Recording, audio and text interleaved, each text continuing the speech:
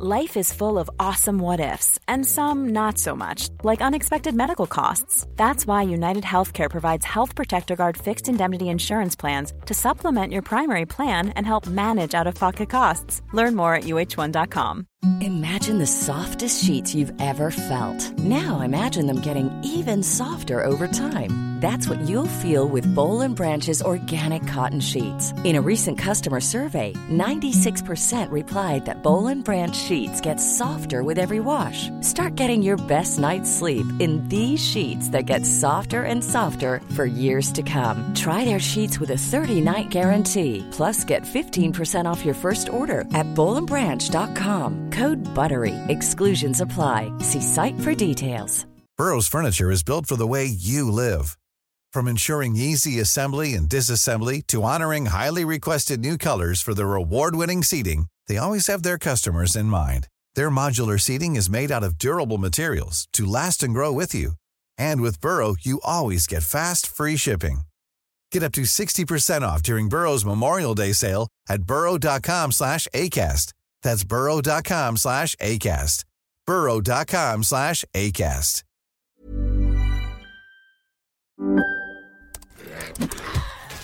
Wait, are you gaming? On a Chromebook? Yep. It's got a high-res 120Hz display, plus this killer RGB keyboard. And I can access thousands of games anytime, anywhere. Stop playing. What? Get out of here. Huh? Yeah, I want you to stop playing and get out of here so I can game on that Chromebook. Got it.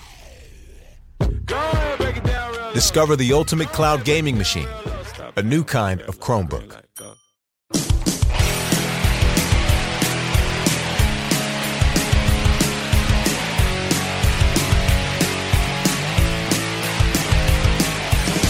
Hello, everybody, and welcome back to Core. This is Core, where we talk about video games in the industry and all the news around it, the games we're playing, and all that stuff. Why it's 1/3 of the trilogy of shows on the Frog Pants Network that focus on gaming, which you can check out at frogpantsplays.com. That's this show, The Instance, where we tackle big issues, and The Boop Show, where we talk about indies. We get into the smaller spaces of gaming. But if you're looking for the middle bit, the meat of the sandwich, you came to the right place. Welcome back. I'm Scott with John meat. And Bo. Yeah, it's good to be the meat, right? You like being the meat? Yeah. Yeah? Meat's good. Wait, I'm the meat, John. Oh, Bread. I thought we were all the meat. Aren't we all the meat? Oh, that's for a meat sandwich. Okay. Yeah. Well, no, because the two other shows are the bread. We are the meat in the middle. See? Yeah. Is it an all-meat sandwich? It's an all-meat sandwich all the time. All meat. Never stop with the meat. Well, that's just a hard no from vegans, then. Well, it's ultimate meat. Oh, is it? Too. What do they call that? Special meat? No, it's the called... meat you can't believe is meat. It's impossible meat. Impossible meat. There you go. Yeah. That's the stuff. So if you're hearing the show and you're not a patron of the show, you got to hear a whole bunch of extra stuff today. I want to point that out because that extra 42 minutes or so is what we call bonus content on the show, and it really ends up being its own show in a weird way. And if you would like to hear that every week and get more of that broader discussion, why, head on over to patreon.com/core show and take advantage of us today. All right, let's get right into it. There was a leak. There's still some question as to how accurate these leaked video game names are. But NVIDIA, makers of fine video cards everywhere, has confirmed it. I still feel funny about it, though, because I don't know how you confirm this when you're not the one making these games. All you're confirming is that you've had these names come across your service, but they say the list is real. The claims are speculative. Here are the games that NVIDIA, what's it called? GeForce Now service. And how are these leaked? They were leaked in some kind of like... I need to say something. Say it. NVIDIA killed the AMD star. Oh, man. when you said NVIDIA, that's been going in my head the whole time. Anyways. You got to say ATX star, because that's back when they were ATX. Deep cuts. Was it ATX? Yeah, ATX. Right? What am I thinking of? Before AMD bought them, yeah, they were ATX video cards. That's it. My brain's not that old. Anyway, here's what they've got. They've got this database containing a whole bunch of stuff, including God of War from PlayStation, God of War. That one, the new one, the last new one, not the one that's being made right now, but the one before that. There were already rumors that they were going to maybe do that. There's screenshots of some of this stuff, by the way. God of War PC, Gears 6, a whole bunch more. I'll read some of the more exciting ones here. How about Titan Quest 2? What? You looking for a Diablo hold? You looking for Diablo scratching? You're itching? Hell yes. That's exciting. That's the best one on the Titan Quest. Classic. Yeah. Oh my God. 2021 Titan Quest or 2022? Please. Is that what they're saying? Is 22 or 21? I hope it's called Titan Quest 2, but I'm just saying like that game is old too, and like a new modern, it was a good game. Yeah. They could make another one. I don't ATI, not ATX. Sorry, everybody. Gosh dang it. It is ATI. ATI used to make those cards. Kill the ATI star. It doesn't roll off the tongue as easy, but it's all right. No, it's not as... Yeah. How about this one? Half-Life 2 remastered. That's one. That seems awesome. I would very much like to get back into that world. They updated all the graphics for Alex, so they got the assets lying around. Mm-hmm. Some of pretty them anyway. Easy, yeah. Pretty easy to do. That's a very old game now. 2004 is a long time ago, and it would take a lot to really bring that into the modern looking sort of age. It can't just be up-res to 4K and higher resolution. No, but they probably got all the models, like it's all the same dudes. Like they've done half the work already. Is what I'm thinking. Yeah. Remember how excited we were when we first saw the tech demo for Half-Life 2, and it was like, look, you shoot wood and it splinters. Yeah. And that blew our mind. Yeah. We're like, what? Yeah. It doesn't put a decal of a bullet hole in the wood, and the wood doesn't just go and split exactly the same as everything else. Yeah. Like, oh my gosh. No, that game stuff was amazing. The gravity gun or whatever, was that what it was called? The gravity gun. Yeah. Picking up barrels, firing them at people, and doing it with physics, like stuff would fall around itself like real physics. It was kind of unheard of in 04. Very few examples. Now we take it for granted. Now, like, an indie game comes out without that tech, and we're like, what's going on with this? Yeah, right? Yeah, I was just thinking about that the other day. Must have been one guy made it. Could have been one guy. You never know. I always think about, like, I think about this stuff all the time, and I think about the things I take for granted now that I just take as, like, acceptable, amazing stuff in a game that no one's even heard of, but it's got it all in there now. It's built into these engines. It's all part of Unreal and Unity and everybody else. But back in the day, that was like groundbreaking, life-altering stuff happening in that demo. I was beyond excited. And I love that game. I played it to completion, Half-Life 2. And I would probably maybe play it again. I don't know. I have to think about it. Xbox Project Oxide, unannounced strategy game, whatever the hell that is. We don't know nothing about that. Age of Empires, maybe new Age of Empires. Maybe, but we have that coming. They're already doing one. Yeah, that's happening. Yeah, so it might be that. I don't know, but it could be strategy game. It could be a code name.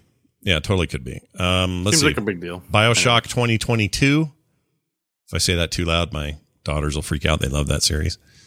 What do you think the crazy world we would visit in a BioShock 2022 would be? Everything's set in We've done an underwater city and a sky city. Yeah, everything's in a trailer in that third one. A lava city. Ooh, a lava city. Oh, Trailer Park Boys? It's just like a giant Trailer Park Boys? Yeah, with piss jugs and all that. That'd be awesome. No, I don't know, actually. That's a really great question. What would be the space base, the moon base. It could be space, yeah. But then again, that's just kind of, what's the game that these are all based on anyway? System Shock. It's like that. So I don't know. Maybe. XCOM 3, no other details. We know what we want out of that. More great XCOM.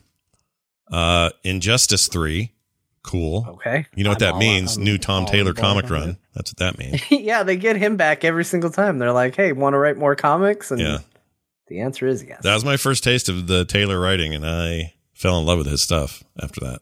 John was right. It was John really who introduced me to it, but I was so ready to never read that. I was so ready to just be like, that's based on the fighting game? Come on. Lame. Like, just as lame as I think the Fortnite crossover stuff is, and I probably shouldn't do that because maybe that stuff's okay. I don't know. I haven't read it. 0 Point or whatever it's called. But yeah, the Injustice comics are so freaking good. All right, Chrono Cross remaster. John, did that make you have a little? Oh my gosh, John I'm Gatton? still excited about it. Yeah. I thought they forgot Chrono Cross existed as a video game. Yeah. And it turns out maybe they didn't, and maybe they're going to remaster it. I want to play Chrono Cross again so bad. For the uninitiated, what is Chrono Cross? It is the sequel to Chrono Trigger. The much debated, as far as what you think of it, sequel to Chrono Trigger. Okay. And it is very, very good. It is very, very different. It has an incredibly confusing anime-like story. It has a ton of recruitable characters, a bunch of branching paths. You can't get every character on a single playthrough. It has one of the best turn-based combat systems that's ever been put in a RPG game, and it has some of the best music in a video game of all time. Well, I can tell you by looking at it, it's got some of the looking graphics I've seen in a while. Look, it's a PlayStation game. Like, yes, that's what PlayStation games look like. Go look at a PlayStation game. Yeah. Solid Snake didn't have eyes. I just want to remind everybody. He just had a shadow where his eyes should be. You're right. You're right. No mouth either. Didn't he? Right? Yeah. He'd talk. He'd say Metal Gear, but nothing was moving. It was just him. Yeah. Don't talk shit about Chrono Cross or John will. Yeah, right? Dog barking. Even the dog's like, stop messing with John. Chrono Cross. Oh, John, I forgot to ask you both. Somebody asked me, who was it? Oh, my nephew who listens to the show. I think it was him. He said, hopefully not the bonus show. No, he asked whatever happened to Bo's flies, all the flies he had. He remembered that night. They went away. I took my garbage out, and if there's no shit lying around for them to eat, they die or move away. Well, they moved away. They moved away. All right. Well, they're probably dead, but yeah. They only lived like a day, right? Yeah. But when you have hundreds of them, it doesn't feel like they live in a day. I watched I drew an old comic forever years ago that was real stupid, but it was basically two flies sitting on a piece of bread. And the one fly says, "What was it like when you were my age, Grandpa?" And he goes, "All we had was a half a cracker, something that fell off a table." And he says, "When was that?" And he goes, "That was 10 a.m. this morning." That's the joke. Because they only live a day, see? It's pretty funny. I should probably redo it. Tell the youngins how it was 10 hours ago. Yeah. Yep. There you go. Anyway, what else? We got, so that's coming. Dragon's Dogma 2. Everyone loves the Dragon's Dogma, or at least it has a bit of a following. I never played it and barely interested, but every time I see it come up, everyone's like, I love this game. This was the best. So underrated. There's a lot of passion behind that game. I've never played it, but a lot of people crazy for it. I have played it, and I went it was one of my binges where I was like, what else is like Skyrim? And I went and played like a million Skyrim ripoffs. And not that this is a ripoff. In fact, it was the one that seemed the most different, but it is very much like, hey, Capcom made an open-y, worldy fantasy game where you fight a lot. What made it really interesting was the dragon fights were these weird stages where you would like climb up on top of a dragon and like stab it in the head, and then it would shake you off, and you wouldn't be able to get up in there and do that for a while until the phase came where you could do it again. So they're really interesting boss fights, I guess, is what I'm trying to say. You didn't just shoot at it or hit it. It was more involved than that. But and I forgot. Apparently, there's a Netflix series as well. Is there? Like animated? Yeah, like an anime. Yeah. I would watch that. I'd be into that. It's the full Capcom treatment. Yeah. Yeah. I didn't realize it was Capcom. Yeah. Yeah, Capcom. That's at the time. I feel like it hurt it that it was Capcom, because I don't think anyone associated Capcom with Western fantasy stylings, and that's kind of what that game was. But it also felt Japanese. I don't know. It was an odd project. But I remember it was shown off at an E3 one year, 360 maybe Xbox stage. I don't remember. But I remember being really impressed by the lighting. Like I was like, whoa, that's cool. And then I just took forever to play it and finally got a little taste of it. It's okay. One of my most excited on here is Titanfall 3.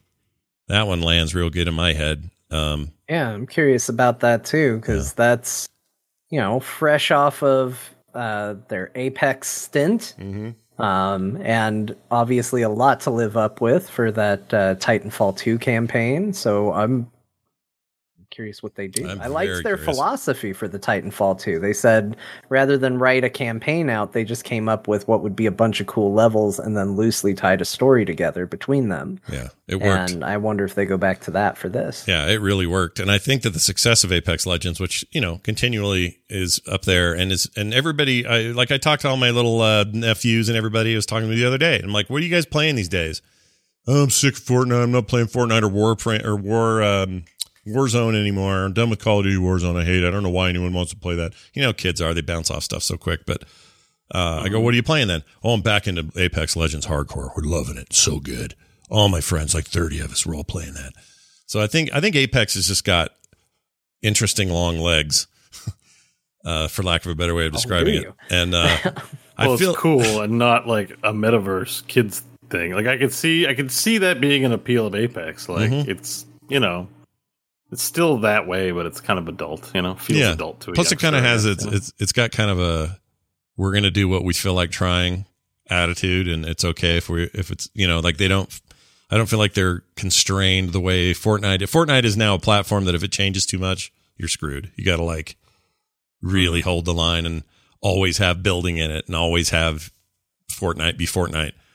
But I feel like Apex is willing to go, yeah, we'll do a little 3-on-3 mode. Yeah, we'll have a weird month where all you can do is this one map, or they just don't seem to care as much.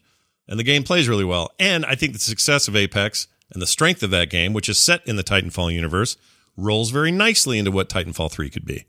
So maybe they're like, hey, we could be like Activision, have our Call of Duty and our Warzone too, because that's what Call of Duty is now. It's a yearly release of a campaign game and some multiplayer stuff, but you also have Warzone running all the time. Well, why not just have Apex Legends running all the time, and every year or every couple of years you've got something happening in Titanfall that's bigger and better? I'd be all for that. And it sounds like maybe that's true, so we'll see. Crysis 4, a fourth Crysis game. That one's a weird one. Yeah. I don't even really know what Crysis is at this point. I dig it. Crysis is a first-person. It's like what Doom is now. You know how you have a Praetor suit and you upgrade it? So that's what that was. You had a suit and you upgraded it, except it wasn't demons. It was just military. Like think Metal Gear, kind of. But what was really innovative about the first one is that it was an open world map, so you'd have to get from point A to point B. But I guess it's like Far Cry. I mean, if you played Far Cry, I'm sure it's like this. But basically, you traverse from A to B. But there was this whole sandbox of a way that you could do it, and if you aggroed too much military, you get taken out. So you kind of had to be sneaky, but then in certain spots you can go Mondo and blow everything up, and then get back into hiding, and eventually you could stealth and stuff and then you would find the aliens. At least that was what Crysis and Crysis Warhead was like. Yeah. Crysis 2 and 3 were more like traditional corridor Doom style shooters, but they're basically Crytek Doom for the most part. I only played the first one, and I guess that's why I'm like, okay, well, now that we're at 4, what even is that game? Because I think the look of the suit in Crysis is one of the worst looking. I hate how the suit looks. I love the maximum armor, maximum strength. I like that business. That stuff's good. I'm on board with that. But I just think the suit looks stupid. And I every time they were walking around with their little heads showing out of the top of those suits in the first Crysis game, it just looked weird and wrong, because the suit's designed to kind of look like, I don't know, like your muscular structure, but it's all black and silver. And so everybody just looked like somebody had taken all their skin and just peeled it off. And they were just walking around talking like tough military guys. But I did like that first game. I liked what Bo said, the sandboxy element of it. And then when I heard oh, we're doing it again, but it's not going to be as sandboxy. It's going to be more straightforward. But look, it's the Crysis stuff. I was like, yeah, but that's the stuff I didn't like about the game. So them doubling down on that, I was like, that's weird. It's like you took the thing I didn't like and said, well, let's build a game around it. It's sort of like when Red Faction went to building things instead of destroying things. But even though it was more corridory, it was still, it still wasn't like strict corridor. There's still, arenas and stuff like that. But yeah, it wasn't the genius of the first one, but it is a good shooter. 2 and 3 are good shooter games. Yeah. I mean, I think 1 was a good shooter game. The thing about Crysis, I always felt like this, and maybe I'm wrong, but they always felt like they were good games, but they were also like tech presentations to drive their new initiatives to make Crytek a competing engine. In the same way that Unreal Engine is based off the success of Unreal and Unreal Tournament and those games, which were also great games, but they pushed that engine forward. And id Tech did similar things, but didn't do it with the name thing. But literally, Crysis, Crytek, freaking Unreal. Like in a weird way, it's like, here, this is all predecessor to us selling an engine, and Crytek's still an engine people, use for games and stuff like that. So, I mean, I would be interested just to see what the hell's going on here. If 4 could be interesting, I don't know. We've learned a lot since Crysis 1 and 2, and 3 was all like urban stuff, like you were fighting in a city, if I remember right. And it was a lot more, I don't know. That was a weird game. 2 was very city-ish. Probably 3 as well. Like it got more corridor shooty. Yeah. But it has cool alien environments and stuff too, when you go into like the alien lands. I remember the first one was such a tech demo for your video card. Like, will your card handle seeing these trees and these leaves, and everything was super detailed. Yeah. But nowadays, I mean, that's probably put to shame. But back in the day, I think the first one was also very much a PC focused product, where 2 and 3 were also very console focused as well. Yeah, and that was that era where we started to see console or traditionally PC products getting very console-ified, so that you could kind of span all of it. Now it's just normal. Like, everything comes out on everything. People playing Deathloop right now, they're either playing it on PC or playing it on PlayStation. And back in the day, it would be like, well, one of those is a way better version because it was made for that. But now it's just kind of made for everything. Yeah, they all perform at fairly much the same level. Yeah, I like that. You'd probably get more juice out of the PC, but not enough to brag. Yeah. PC people can't really brag like, I got better ambient occlusion than you. It's like, no one cares. I love that as a point of contention, though. That's a fun check out the subsurface scattering on this. It's way better. Dude, I got my SSTI up to 4X. I don't know about you, and you're lame. But I don't even know what that is. I made that up, whatever that is. SSTI, what is that? That's nothing. I made it up. I don't know. It's bullshit. Bayonetta 3. You know why I think that one's fake? Because Nintendo owns that company now. Yeah, I was going to say, because Nintendo bankrolled 2, and... Yeah, they own it. They're not putting that in... They literally own that studio now. They may make a 3, but it's not coming to PC. It'll be on. Yeah, is it a Nintendo property, or do they just own the company, and the company can still make its own choices? Well, they own the company, and they made 2 exclusive. So I don't know if they would do anything different with 3. Maybe 3 is going. No, I had a dream about 2 exclusive. You can't play. Yeah, I guess it is. Here's what I know. In general, video games sell worse as their numbered sequels go on. And I can't imagine there's a huge market for, hey, play the hit sequel to the game that came out that none of you played. Like, you get to play the third one now. Did I ever tell you guys? You were about to say something interesting about, you had a dream about Bayonetta? Yeah, it was a couple of years ago. It's not anything new, but I don't know if I ever shared it on a show, but I had a dream about Bayonetta. That is her name, right? That's her name in the game? I don't think so. I don't know. I don't know what her name is. I'm too busy paying attention to other things. We can call her Bayonetta. I get the hair. She's a hair witch. She's a hair witch. She's got a lot of hair. There's a lot of hair and everything when she's done. Isn't she like Eleanor or something like that? Eleanor? Eleanor, the hair lady? I don't know. Eleanor Bayonetta. I mean, it's got a really weird story. I remember there was like just weird characters, like a fridge guy or something like that. Fridge guy, yeah. No, you're right. He was kind of a what? It's really washed. Yeah, her name is. Oh no, it is Bayonetta. Her name is Bayonetta. Her real name is Cereza.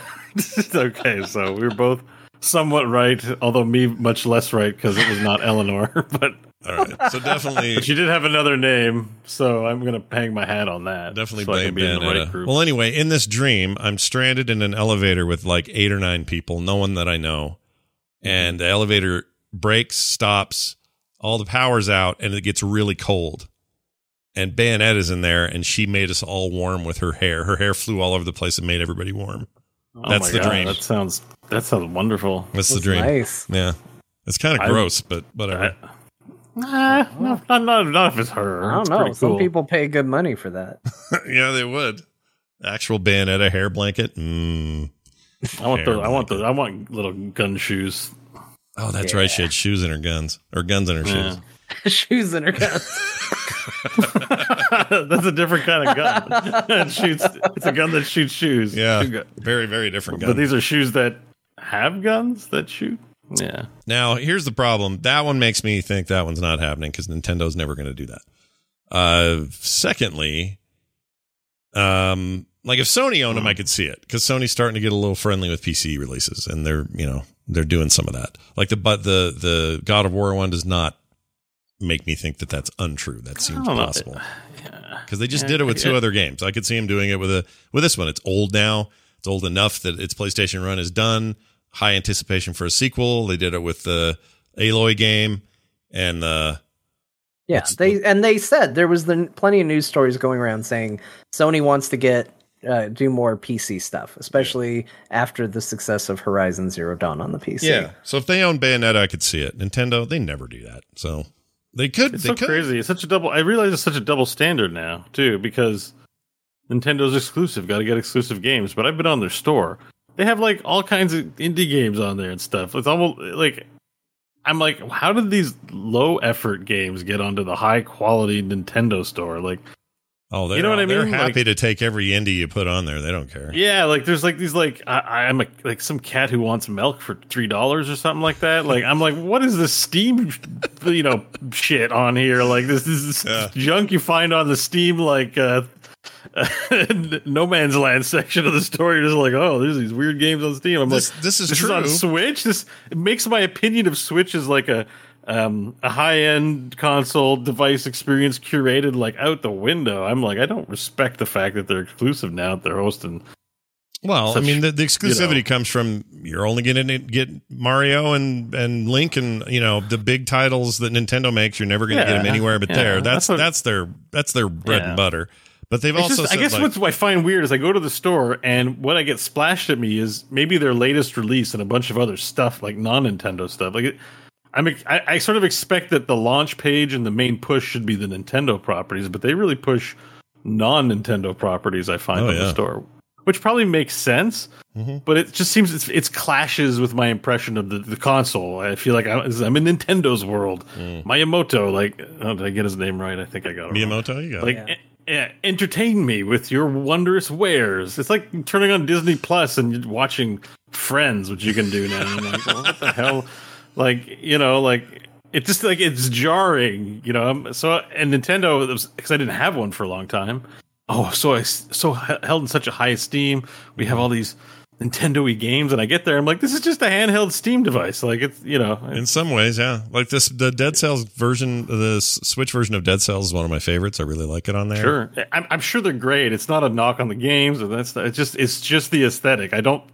I wanted to go and think of it as a Nintendo machine, and I see like Steam on there, so I'm like, put Bayonetta on other stuff. Like, why are you acting all haughty? Well, here's what I've learned from what Bo just said. Someone is going to make the game I'm a cat and I want milk, and they're gonna make a lot of money. That game's on Steam. I didn't make that up. That's real. There's like it's called Meow or something like that. Hold on, now I gotta find it. So there's a cat that wants milk, and something like that. But I'm telling you, it's like snakes on a plane. The title needs to be "I'm a cat and I want milk." Yeah, and I only have $3 or whatever that was. You see, all right, let me go get my Switch and look for it because I'm curious now. You know what's a really good cat game, and it's on the Switch. There's two of them, 1 and 2. Oh, I think I found it. Here it is. Hang on, I'll send it to you over Discord. All right, what's this called? I'm excited about this moment we're having. Oh, there we go. Cat milk. Cat milk for Nintendo Switch. Holy shit, this is real. This is a real thing. Look at this picture. Look at this. One guy made it in Game Maker. It's a 33 megabyte download. Bernardo Game Studio. Bernardo. And I'm like, this is your high quality Switch game? Like, he took a photo off Photo Stock or whatever those photo places for his game cover. Used Google font for the text, charging $12.99 for what amounts to, maybe a decent game, definitely made in Game Maker.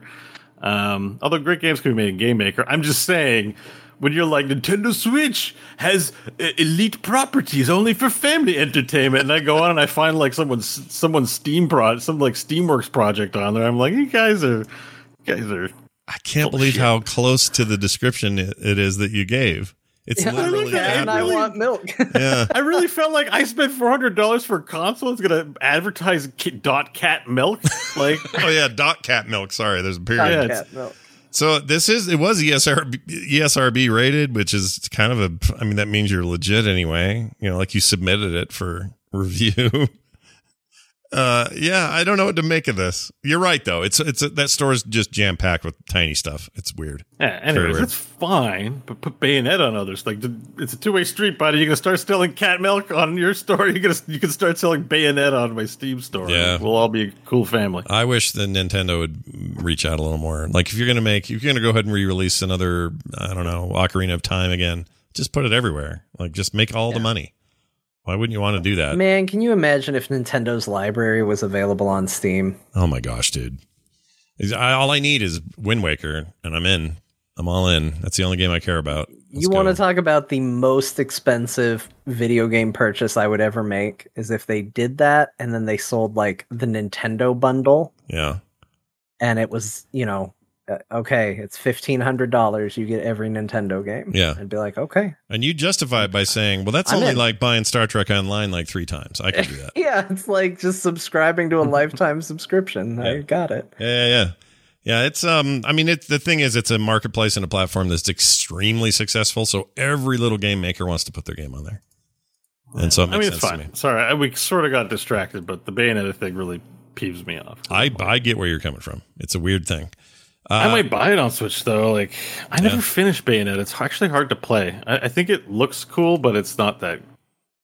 Well, it's just chaotic action stuff. It's all right. I think I just never stuck with it, just because reasons. Well, I'm glad we're all here because I know John is one of the ultimate mobile gamers among us. He loves the mobile gaming market. That's me. He does, man. If there's one thing I know about John is that he loves mobile games. He loves them. He loves especially. The only problem is the wear and tear it does to my body physically to play those. Right, your thumbs in particular, right? Like your thumbs really take a beating. I mean, look, it's nice glass they put on these phones, but if you're going to go pro, you're going to be tapping a lot, and you're going to develop blisters, calluses. Also, my day-to-day life, I have to protect my digits. Yeah, right. Or else I can't game properly. That's right. Think about it that way. Your thumbs aren't going to just start. They don't start and stop on the phone. They go and do other stuff.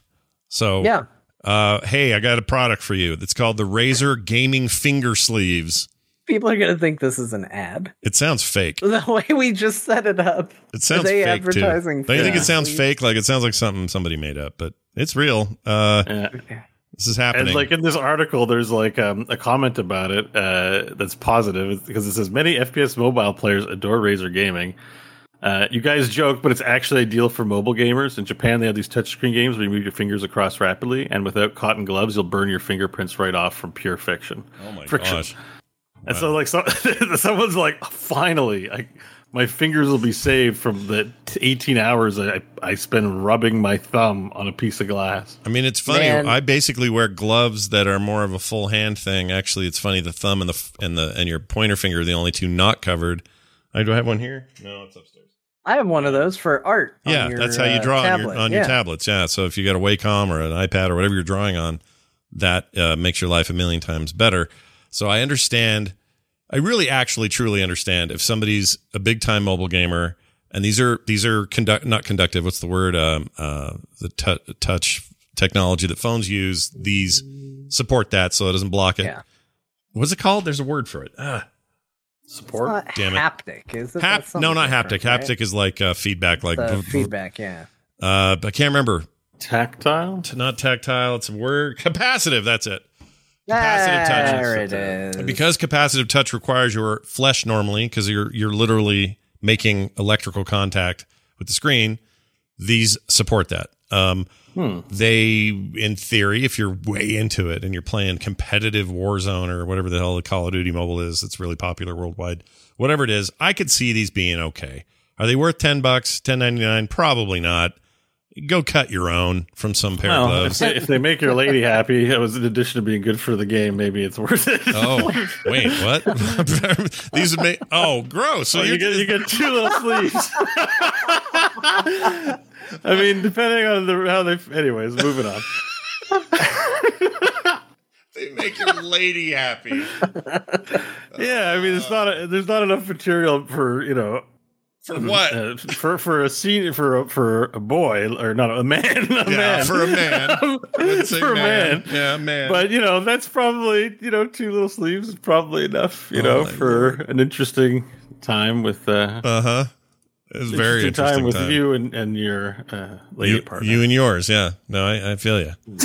I don't know if this is a good idea because if you go in with a finger sleeve and you come out without one, you got a really embarrassing trip to the ER. Yeah.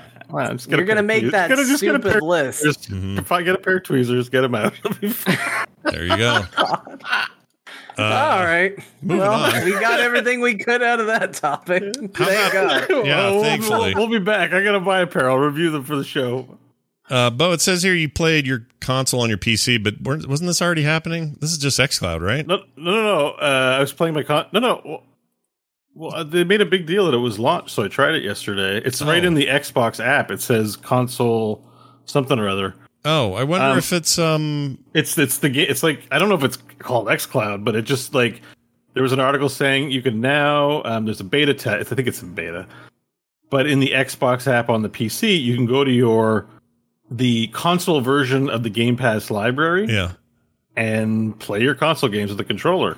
That's and cool. It's streaming like GeForce Now, and it is rough. Oh, is it rough? Not great. Oh, it's rough. So it's not.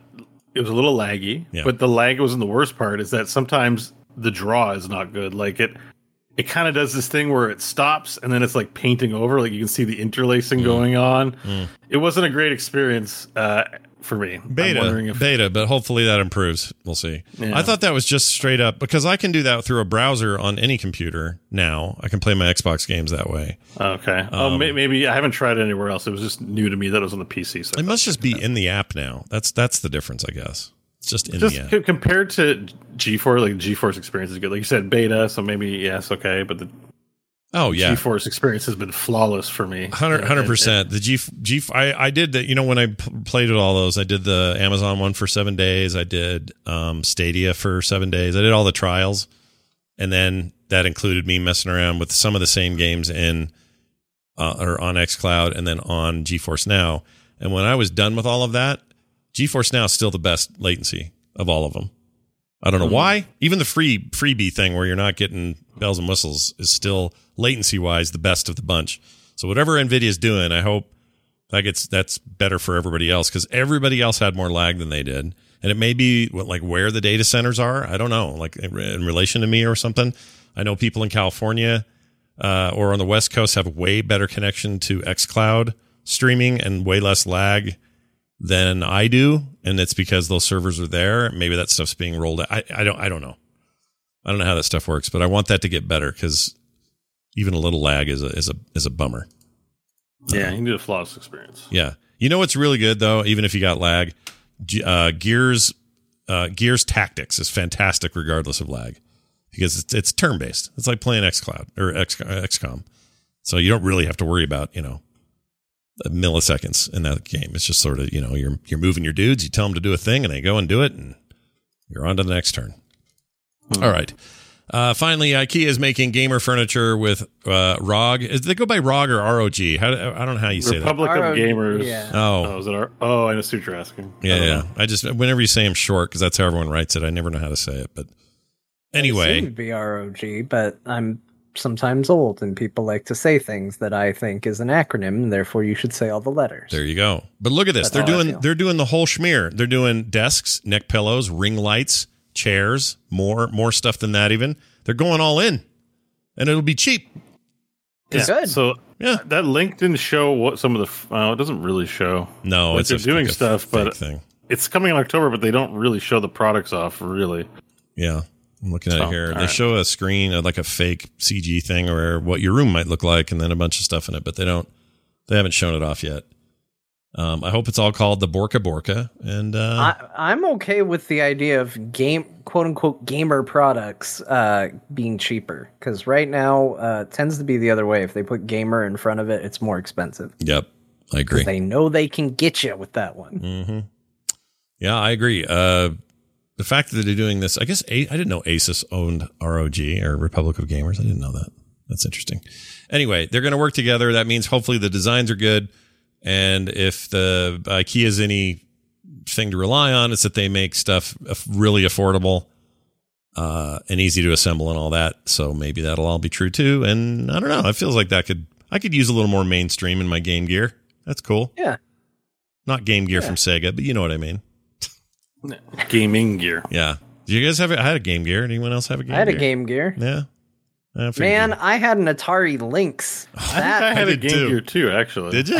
Nice. Did you get more than 3 minutes of battery life, or was that just me? Because no, I don't think so. You could hear it gulping down those I remember playing batteries. my Game Gear in a closet next to a outlet so that I could have the ideal Game Gear experience.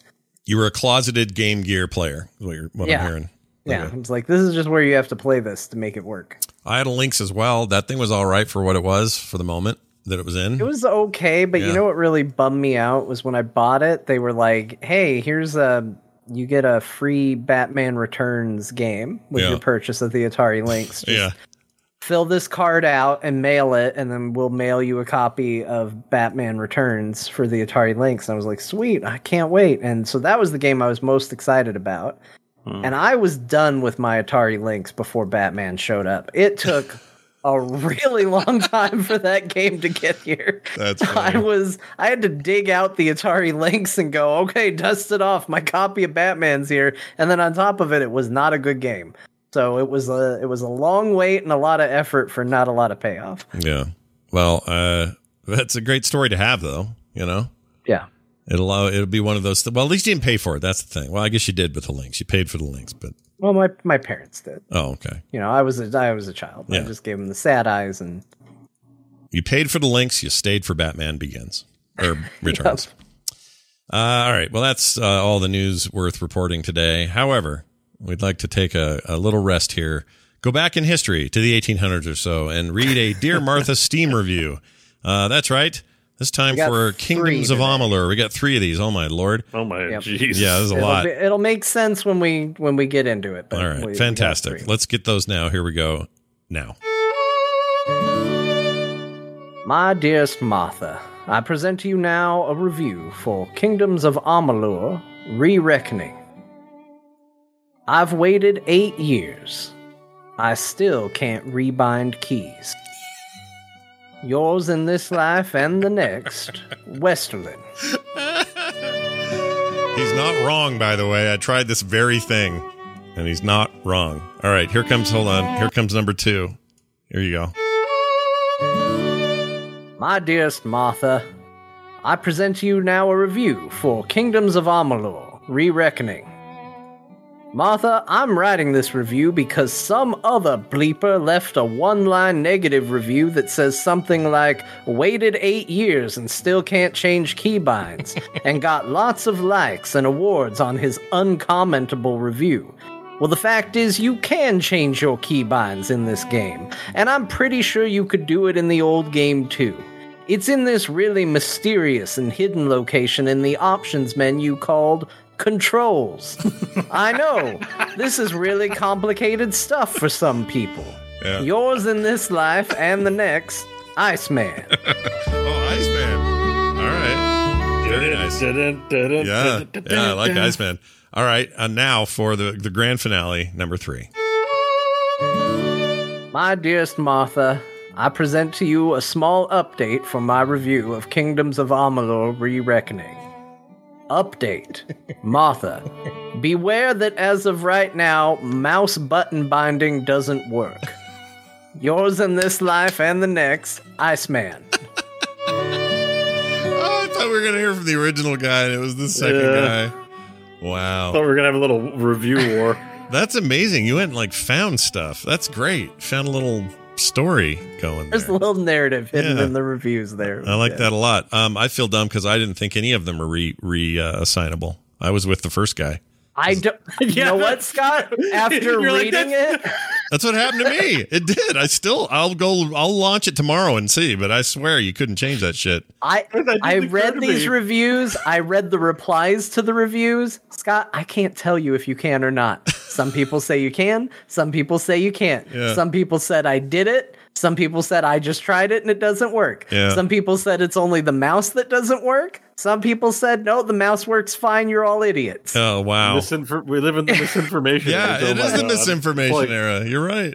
Oh, I hate it. Oh my god. Yeah, because I was about to say it was funny how you read the first one. And Scott's like, "That's me. That's me." Yeah, it's totally me. It's so true. It's so true. And then the next one was like, "Idiot."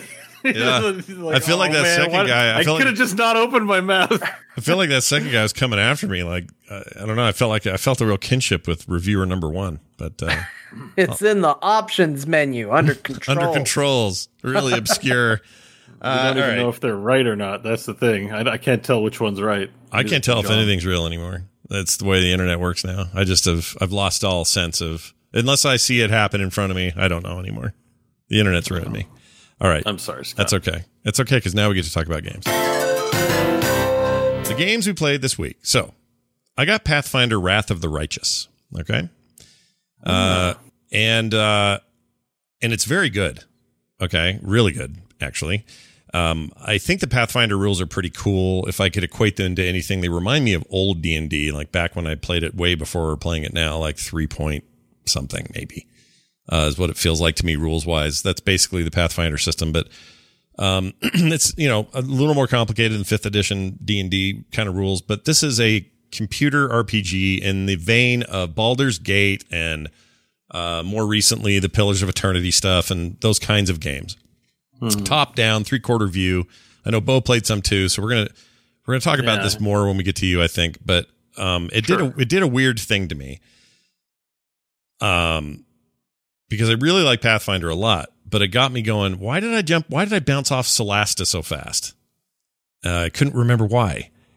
And there's a bit of a hype train going on. With there was that, but also I think part of it was it's kind of ugly, like the characters are really weird and stiff, and small team, so whatever, you're going to get what you're going to get, but it uses basically the open sourced version of 5e rules, and I remember liking so much about it, but I'm like, why did I fall off of that thing? So I put Pathfinder on pause, which I'm enjoying the hell out of. I'm having a great time with it, brand new on Steam this week or last week, and paused it and thought, well, let me just jump back into Celeste. It's still over there on Game Pass, so no harm in relaunching it. Started a whole new campaign, created new characters. And then I was reminded why that game is so cool, man. Like Solasta, yes, it's missing some of the polish you might think you want from a game like that after playing things like, Divinity Original Sin 2 and that sort of stuff.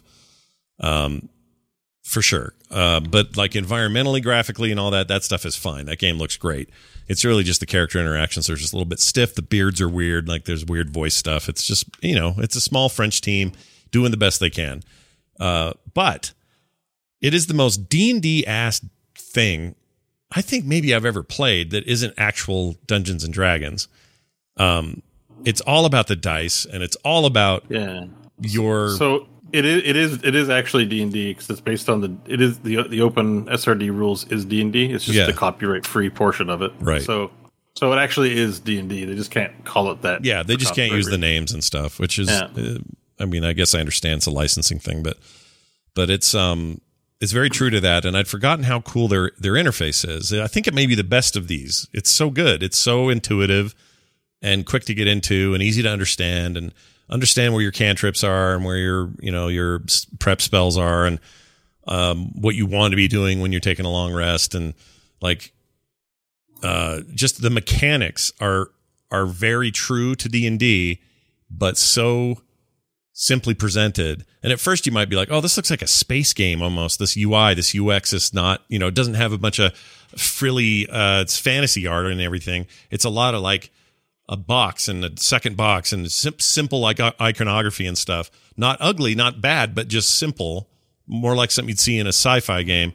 But once you get your head around it and realize what they've done, it's some of the most clean UX experience I've had in a game ever. It's so good. So I guess what I'm saying is I played a bunch of Solasta. That game's great. It's really cool. And they also they put in a mode, not a mode, but an update where it's currently in beta, but you can, like Neverwinter Night style, make your own scenarios, make your own dungeons, make your own everything. Nice. It's very cool. I played around with that a bunch, played some community ones that are already out, tried to make my own, totally screwed up, but it's fine because I didn't know all the tools. but it doesn't seem too complicated to get my head around it. That's kind of, I feel like that's what they're aiming for. They're trying to kind of recreate that era of BioWare style stuff, and I am here for it. I think that is great. They're also putting in druids and barbarians in the next update, the next character update. Those currently aren't in the game. So it seems like they have plans to keep adding to it. I just really had a good time in there. And then it made me go, well, shit, I didn't mean to leave. I didn't mean to bounce off of Pathfinder for this in any sort of permanent way. And I do plan to get right back to Pathfinder because I'm really enjoying that story and what I'm playing in that game so far. But anyway, just had kind of one of those moments this week with a game where you're like, sometimes you got to get past whatever it is that's bugging you. It's like, oh, their faces are weird. And that's enough for me to bounce to something else. But then later I get back to it, I'm like, oh, right. But underneath just that one dumb thing is this really cool system and really fun game that just feels great to play. And I feel a little XCOM in it and a little bit of, I don't know, it's just got a cool loop when the fights go. Would you say Solasta is the superior thing? Because I want to return Pathfinder and maybe buy Solasta. I mean, to say it's superior, boy, that's a great question, Bo. It's a little like this. You know how, sorry to bring this up, but you know how I have some complaints about Lawnmower Simulator on the PC because that game is got, it's time we got back to Lawnmower Simulator. It's a little up its own butt sometimes about what should happen instead of what's fun. Mm-hmm. John and I, you kind of had this conversation about House Flipper. There's like, you could have gone really wrong with some stuff in House Flipper. Instead, you made most of the mechanics fun to do when you do them. Right. And they could have leaned into, well, it's more realistic if the paint drips and then you got to clean that up later. Well, yeah, but that's not fun. Like, I want fun in my games, even if they're games that are meant to be more simmy. And to me, this is where Solasta shines, and maybe Pathfinder and other games like it don't quite add up, because yes, there's a more polished veneer on Pathfinder or on Wrath of the Righteous, certainly. Same with Kingmaker, the one before it. It's a very pretty game, and it makes you feel like Baldur's Gate level time kind of gameplay, and like all that stuff feels like those kind of games, and it's great. I love that stuff. But it's like a little up its own butt in that it's just so adherent to every little thing, and it's like they forget about, well, let's stick to the stuff that's fun. And the fun stuff is in the mechanics of the game. And I think Solasta is probably a funner game. It's more fun. There, I said it. Solasta is a better game. Yeah. So I'm looking at it, and I was like, I see what you mean about Solasta maybe graphically looking a little weird, and some UI elements looking kind of plain. But my impression, Pathfinder really ticked me off. Well, what did it do to me? I'm enjoying it. But character, by the way, I shared my character. I used my own pictures for my character. You'll see that my character creator in there. Yeah. I'm a cat man who transforms into Bo. All right. But no, the character creation was fun. I understand the rule set, interesting. The writing is so awful. So look, I we go to the fair. It starts at the fair, and then there's a lady who's like, "I'm a dragon," and I'm like, "Really, you're a dragon?" She's like, "Don't make me turn. You want me to turn to a dragon and eat you?" And I'm like, "Okay." Mm-hmm. Then you hang around the fair, and the demon locust lord Bugman shows up, kills the dragon, and makes a big hole, and then you fall in. Exciting, loving it so far. It all looked cool. Then the first two NPCs, I just fall in a hole. I'm like, oh shit, I got to get out of here. And the first NPC's like, oh, my name is such and so. I'm from the order of this and from the land of this. And here's the explanation: the land of Canabras has hills and wonderful things. My friend here is stuck under a thing. She's from a land of blah blah. I'm like, there's a hole in the floor. I want to go. Like and then she's like, oh, we better hurry and go. So to summarize, blah blah blah blah blah blah blah blah blah. Can you help me? It's like there was so much exposition, and I just fallen down a hole after an entire city had been eaten by locust people, and she was just talking, and then she was like, "We shouldn't sit and chat. We need to go." And I was like, bah! and then the next NPC was like the same thing. Hello, it's like, are we not in a hurry? What's up with all the exciting music? And it really like broke the fantasy for me too much, because the game I think was enjoyable. Yeah. but I was so pissed off at like all the exposition. I don't know if you had the same reaction. That's I guess why I'm asking you. I didn't mind it. I got far enough in it where I did a long dungeon underground thing, like in some ancient corridor stuff, and really liked it because they were really hitting the tone I like. I liked just the feeling down there, and I burned a bunch of time just doing that, looting and killing and being strategic. And the game. Oh, one thing I like about it, those Pillars of Eternity games don't let you. Well, they do with a patch later. They let you do turn-based versus kind of the old Baldur's Gate sort of. They just fight. You can pause it and reassign actions, and they unpause it and that sort of thing. That game has both, but the way you do it in Pillars is when you start the game, you choose which method, right? Turn or the other, and you're stuck with whatever you chose. That's it for that run. In this game, you can do it anytime, anywhere, and change your mind, which I found really great because there's some fights where I was like, I want to do every single move of this fight right now in turn-based order. Let's do initiative. Let's do the whole thing. And I can change that mid-fight if I want. You can change it mid-fight. Yeah, it's just cool. I really like that stuff. That stuff's really cool. They even give you the option. So I don't know why I brought that part up to address your question or your point, because I think your point's valid. The game, like I say, the game's kind of up its own butt, and it thinks its voice acting's really good, but it's not. Yeah. It thinks it is, though. And it's not. Like, go play Pillars or Pillars 2, and you'll hear some of the best voice acting in a CRPG you've ever heard. Yeah. In this, you're not going to hear that. Now, in Solasta, they're not winning Oscars either, but they don't pretend like they are. In other words, it's kind of fun banter. If you stop being so hoity-toity about the fact that they're a little plasticky looking up close, and it's not the best graphics you've ever seen of these characters. Once you get past that, you realize, oh man, isn't it fun that when we walk into a room and we see a bad guy, immediately a ton of initiative dice roll, actual D20s roll all over the screen. There's something about the dice and seeing the dice and knowing the dice had an effect that's making Solasta the more compelling experience. I'm going to try and return Pathfinder and get Solasta. And here's the thing with Solasta.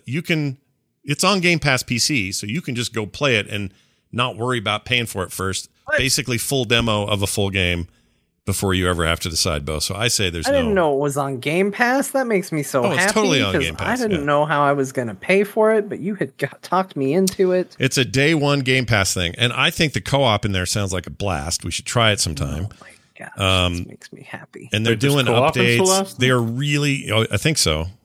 Am I wrong about that? Ooh. I think so. I may be confusing it with something else, but maybe it's local co-op. I can't remember now. There was some kind of co-op-y thing going there. What was I going to say? Oh, the other thing. They're this small developer, and in some ways that shows, but again, for the most part, like, environments look great. They look insane. The team is super active, like just constantly talking to their base, going, all right, here's what we're doing next. And we're having you help us decide which of the next subclasses are coming in. And so submit all your ideas, and then, okay, we use Joe and Joe's idea for this and this and this, and we put it together, and here's our barbarian coming soon. And like, they're just really, really out there, and the Reddit page is active. And I don't know. I feel like I want to support that too. That's part of why I want to kind of hang about. So anyway, that's my take on Solasta. It's been out there for a while. People already knew this. It's got, huge reviews on Steam. People really love it already. And it is on Game Pass. It was out day one, I guess, on Game Pass when it launched. And you guys should both play it. It's cool. I probably didn't need to download it while I'm streaming video to you, but you're totally fine. That's what I'm doing now. That's all upload. Are you downloading it on your Xbox thing? No, well, it's not console. I should say that. It's only on. That's what I mean. It's only Game PC. Pass, PC Game Pass. Yeah. It's very cool. I'd love to hear what you guys have to say about it. Don't be like me and get hung up in these characters. Who cares? Like, at the end of the day, you don't see their faces that often anyway, because they're way down in the dirt. And think about, how Diablo, when you get too close to those characters, Diablo 3, you're like, ugh, they're starting to look crusty and like low rent looking. It's kind of like that problem. It's not a big deal. It doesn't change how much you love the game. And the D&D-ness of it is just so good. Plus, it's all the dice rolling without having to do any of your own math. Like, just let it roll, and the extra dice and the hit point dice and all the stuff just does the shit that it's supposed to do. But it does it in front of you. So the little D4s go over here while your big D20 went. Oh, you hit a natural 20? Sweet. You're going to take that guy on one shot. And the lady behind you is going to miss because she rolled terrible. And that's great. It's great. Firebolts all day. All right. Moving on. You know what I just realized looking at your game list before you move on to the next one? Yeah. You played 2 games. I had no idea that this was the case. You played 2 games that I was this close to having be the Dear Martha review for this episode. Oh, really? Weird. Pathfinder, I was going to do a dueling review because I found 2 reviews that were very against each other, kind of like what we ended up doing with Kingdoms of Amalur, all about the story of that game, and I thought that would be funny, and I almost did it for the next game you're going to talk about. That was also on the list for getting a review. Well, let me tell you about that game then, and you might want to do a review of this one day because it's got some weird issues, but I'm playing a game called everyone hold on to something. Gas Station Simulator. Okay? Excuse me. Gas Station Simulator. Is that it? Was that the simulation? The burp is the review. Yeah, that's my full review. The game is what you think it is. It's one of these that I like. These things where you go and you do, work a day business, chore core game of some sort or another. This one just came out. It's got a little bit more tongue in its cheek in terms of presentation and or kind of overarching story. Part of me thinks John would hate it because it's set in somewhere way out in the desert. In the far off distance, you can see a city. It's like Vegas or something. It's nondescript. They don't tell you what it is. But you're way out in the dirty old desert. And it's a gas station and gas station area, like parking lot and some other buildings that have been abandoned. And it's all for sale. And you're driving through there in your car and you see it for sale. And you pull over and you buy it, and that's how it starts. And it's this first-person game, and you run around in this game, and you do gas station shit. When you open the place, you hit a button that turns on the open sign. During the day-night cycle, you can keep it open 24 hours a day if you want. People pull in. You get notified that they're out by the gas thing. You go fill their gas. There's a little mini game of putting the gas in, making sure you hit the needle right on the thing. You get a bigger tip that way. They take off. It's not in Arizona because you pump your own gas here. So. Yeah, that's true. Well, I think you do kind of anywhere. And these are Europeans who made this. They clearly have a thing for the U.S. West, but they also, it's not dollars. Oh, no, I'm sorry. It's not gallons. It's liters and like stuff like that. Okay, yeah. Just like here. Just like here, yeah. So yeah, they maybe didn't fully understand all the ways that it works. Well, plus I think there are places though that they pump your gas for you. Like, isn't Seattle like that? Yeah, there are some that still do it. There's some that you got to pay before you do. There's others that don't. Like, it's kind of all over the place. But this is more old timey, and the place is old timey. It's a beat up old piece of shit, and you got to go in there and kind of clean it up. So there's other mini games to start off, like clean up all the trash that's everywhere, clean the floors, do all this sort of thing. It's good. The mechanics are good. It's that fun OCD kind of circle of events that you do when you open, you do all the stuff, you close, clean up some stuff and take care of some things, order new gas. The best thing about that is the guy that brings the big truck out full of gas and refills all your tanks looks like Elon Musk. And I mean, dead on looks like Elon Musk. They just took him. To the point that I think they just straight up lifted his face and used it. I really do think that. But he comes and he fills your gas, and then you got to go turn these cranks to get the gas full, and then he leaves, and then you got customers, and eventually they'll be able to come into the store, buy things in the store, and I can like scan them and charge them and do stuff there that you pay for upgrades. There's a whole separate garage outside where you can do other things. I don't know what those are yet because I haven't cleared all that out. There's an electrical station that you can do more in. So it's just this big, like, insane thing. You bought it, now you're going to make it awesome again. Totally up my alley. I love this kind of crap. So here's the problem. It runs fine. No glitches, no bugs of any major sort that I could see.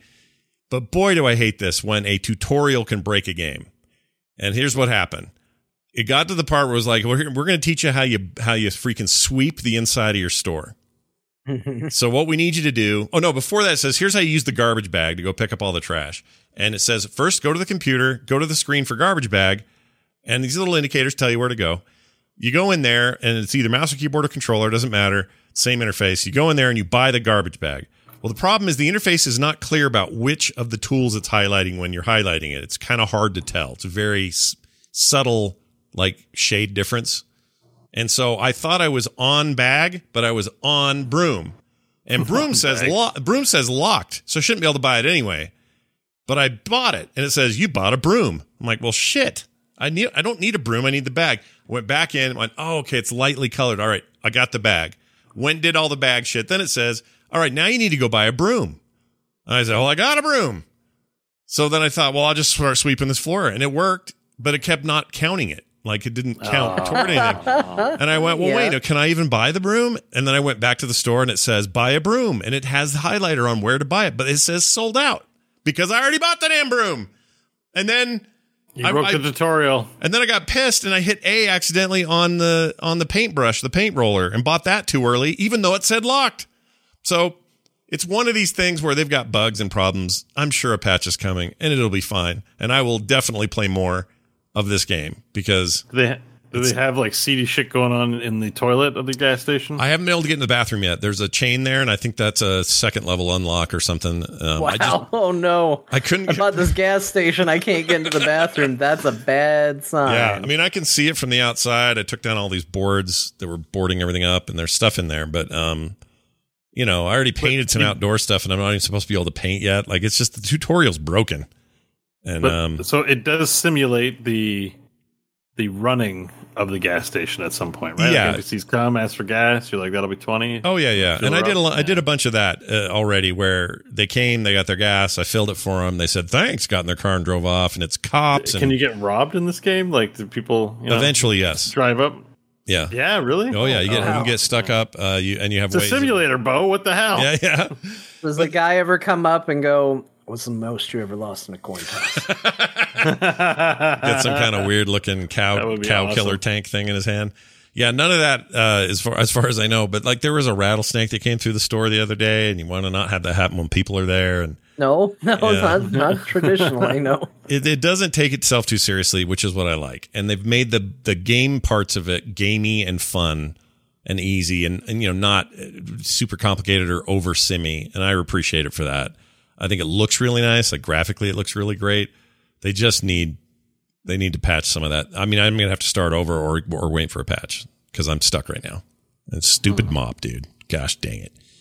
All right. There's like a Slurpee machine type thing, Baylel in the chat. That's exactly what you can do. You can unlock all kinds of stuff you'd think of in a place like that. It's cool. I like that kind of shit. So I'm in. I'm going to play that for a while. WarioWare. For the Switch, the new WarioWare, what's it called? Oh shit, I forgot the full name. I'm a Wario. I'm gonna win.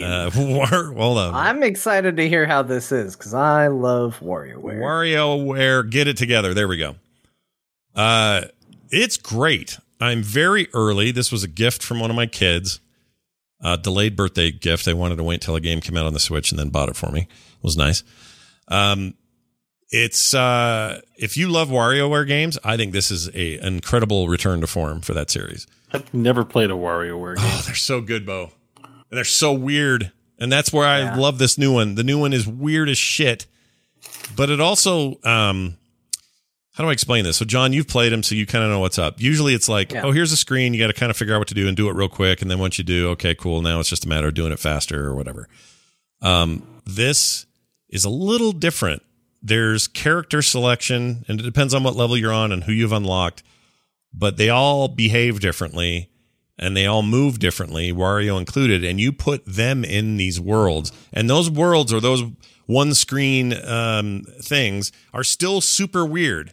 Like, here's a giant finger, and you got to figure out where it goes up the nose or whatever. But now you got Wario floating around in there, and he has to be a part of it somehow. So he's got to like push the finger up in there and figure out how to do it. And when I first heard that, I went, no, don't play with the formula. Just do weird mini games. Yeah. I'm at that part of the journey. And I knew you'd feel that way the second you heard this. It works though. I don't know how, but it's actually better. And oh my God. Yeah, it's great. So far, I'm not super, I'm like 4 worlds in or something. All the old characters are back. It's great. I love this game. I'm watching an IGN review of it. Mm-hmm. Okay, and this is weird, right? I got to share this picture with you of it. Hang on, it's going to the Discord. There's like a guy with his tongue out, licking an ice cream that looks like it's the thickest, dongiest tongue I've ever seen. Yeah, and he's going whole hog on this ice cream, like yeah, that's exactly right. And a lot of the art is like, oh, it's a photo of a hand, or it's a weird bad like art in MS Paint or something, or different styles, like the old games, John. You know what I'm talking about, like that. Oh, really yeah. Sometimes thing. It's what makes WarioWare so amazing is sometimes it's very nice art. Sometimes it looks like it's off a message board art. Like, it's all over the place. You get seconds to decide and figure out what it is you need to do. And I think that's cool. I'm going to have to try it to get on board with this picking characters business, because I have concerns. I believe you that it's possible. Yeah, but I have concerns. Because here's how I'll explain it. You know how a game would start normally, and you'd be like, "Oh, I need to lift." Like they just showed one, and I just showed it to the chat. I need to lift these headphones off this character before the timer runs out. And at first, you're like, "What am I doing?" Oh, those headphones move. Okay. And in the old way, you'd be some kind of little thing, right? A little character creature or some kind of something in that world that pushed these headphones off. Well, now you're just one of these characters that are in there, and some of them are going to get those headphones off easier than others. But for the most part, you're using characters that are perfectly suited for the minigame you're in, and it just fits the story better and doesn't change the gameplay at all. Like the still that sense of, oh shit, that's what I have to do. Okay, oh, barely made it. That's still 100% the game. I think you'd really like it. I guess a part of it too is WarioWare. A lot of what I associate with it was, on like the 3DS where you had a stylus and stuff like that. And without a stylus to go off of, you need a different way to interface with that world. Because early WarioWare games were just like, well, you press A or you press up or down and stuff like that. Mm-hmm. So, I think maybe this does make sense in a world where you're not using a stylus for things and all of that. So, oh right, this is, I guess now that you say that, it's the first time without motion controls or stylus as your primary way of playing. Oh, these characters look cool, man. Dr. Krygor. Oh, they're great, dude. They're great. Yeah, and I imagine Ashley, the witch, is back, who should be very popular these days, seeing as that Agatha All Along song basically is a complete ripoff of her theme. 100%. She's definitely in there. And you can, after a while, you can choose like your crew you want to take out. You're like, well, I like how this guy shoots a weird ring from his head, but he doesn't move otherwise. And I like how Wario can float around on a jetpack. And I like how this guy does this other thing. And then you go use him for this stuff. Right now I'm showing a part that's from a bunch of Mario games or old Nintendo games. Oh yeah, because there was always a character that they were the gamer, and so right.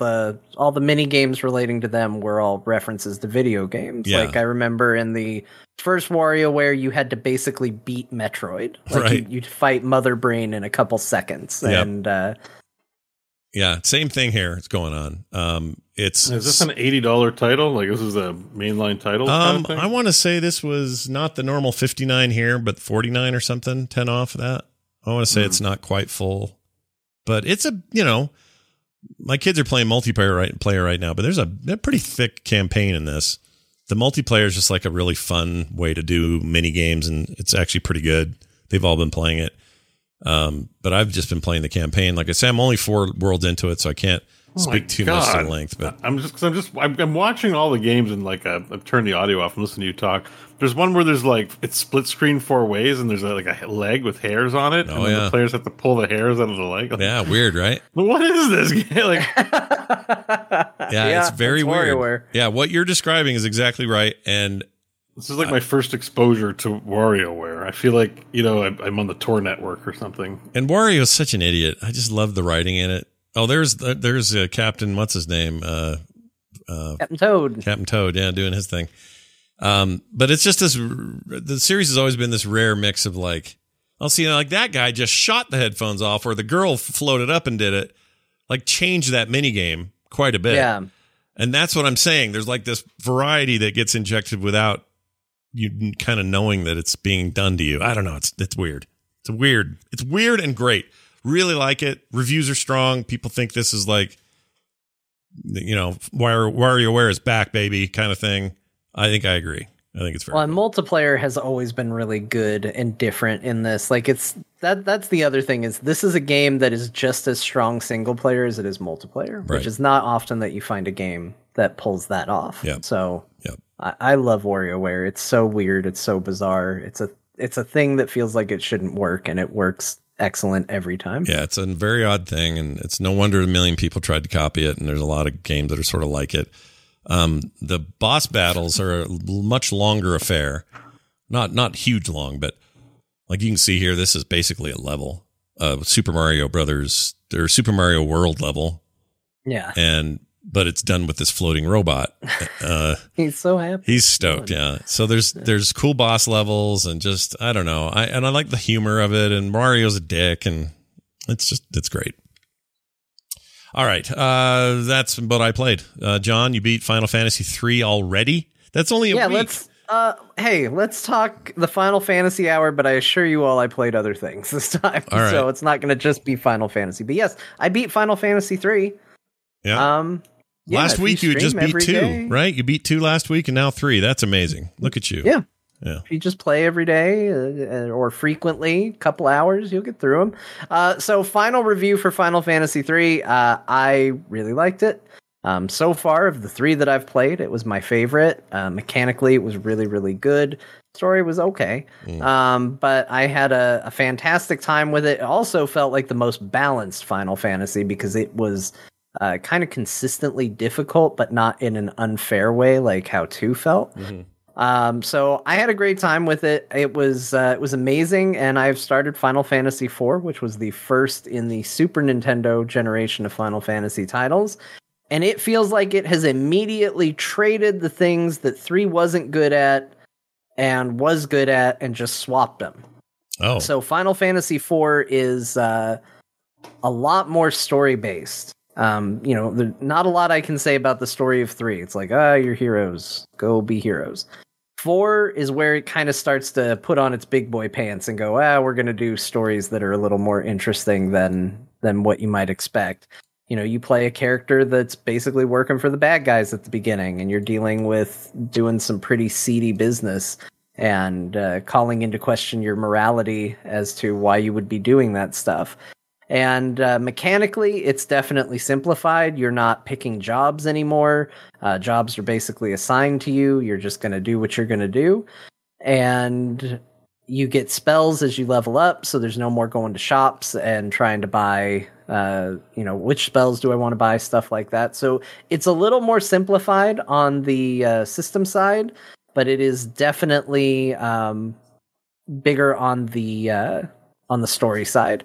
So right now the video we're showing isn't the Pixel remaster, but that is what I'm playing. So I'm playing the PC Pixel remaster of the game. It looks really good. It doesn't look like this, but it looks really, really good.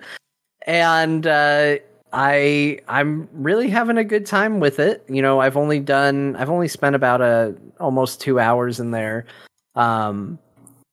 And playing it on Steam, the Steam version, and I'm gonna keep at it.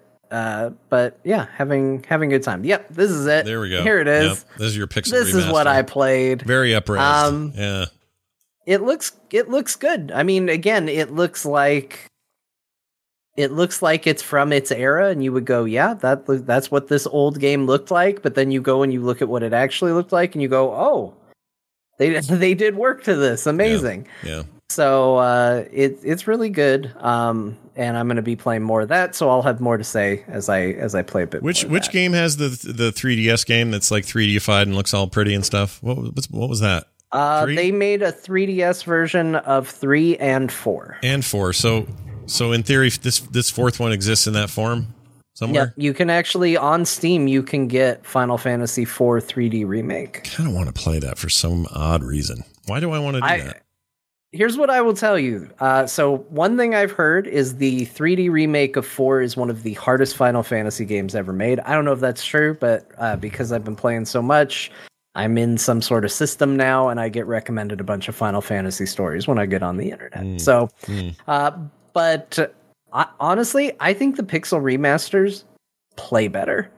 I went back and played some of the 3 3D remake, and if you're using it on your handheld, I think that's one thing. If you're sitting at the computer playing it, I think the Pixel Remaster is a better experience. It moves faster, it moves smoother, there's a better flow to it, there's a lack of like jankiness, like everything feels polished and complete, whereas when you play the 3D ones, you look at it and you go, ugh, these are a little muddy, because I mean you're looking at an up-res 3DS game essentially. Yeah. And it's a little rough. I don't know how much that carries over for 4 because I haven't looked at it, but the Pixel remasters play really well.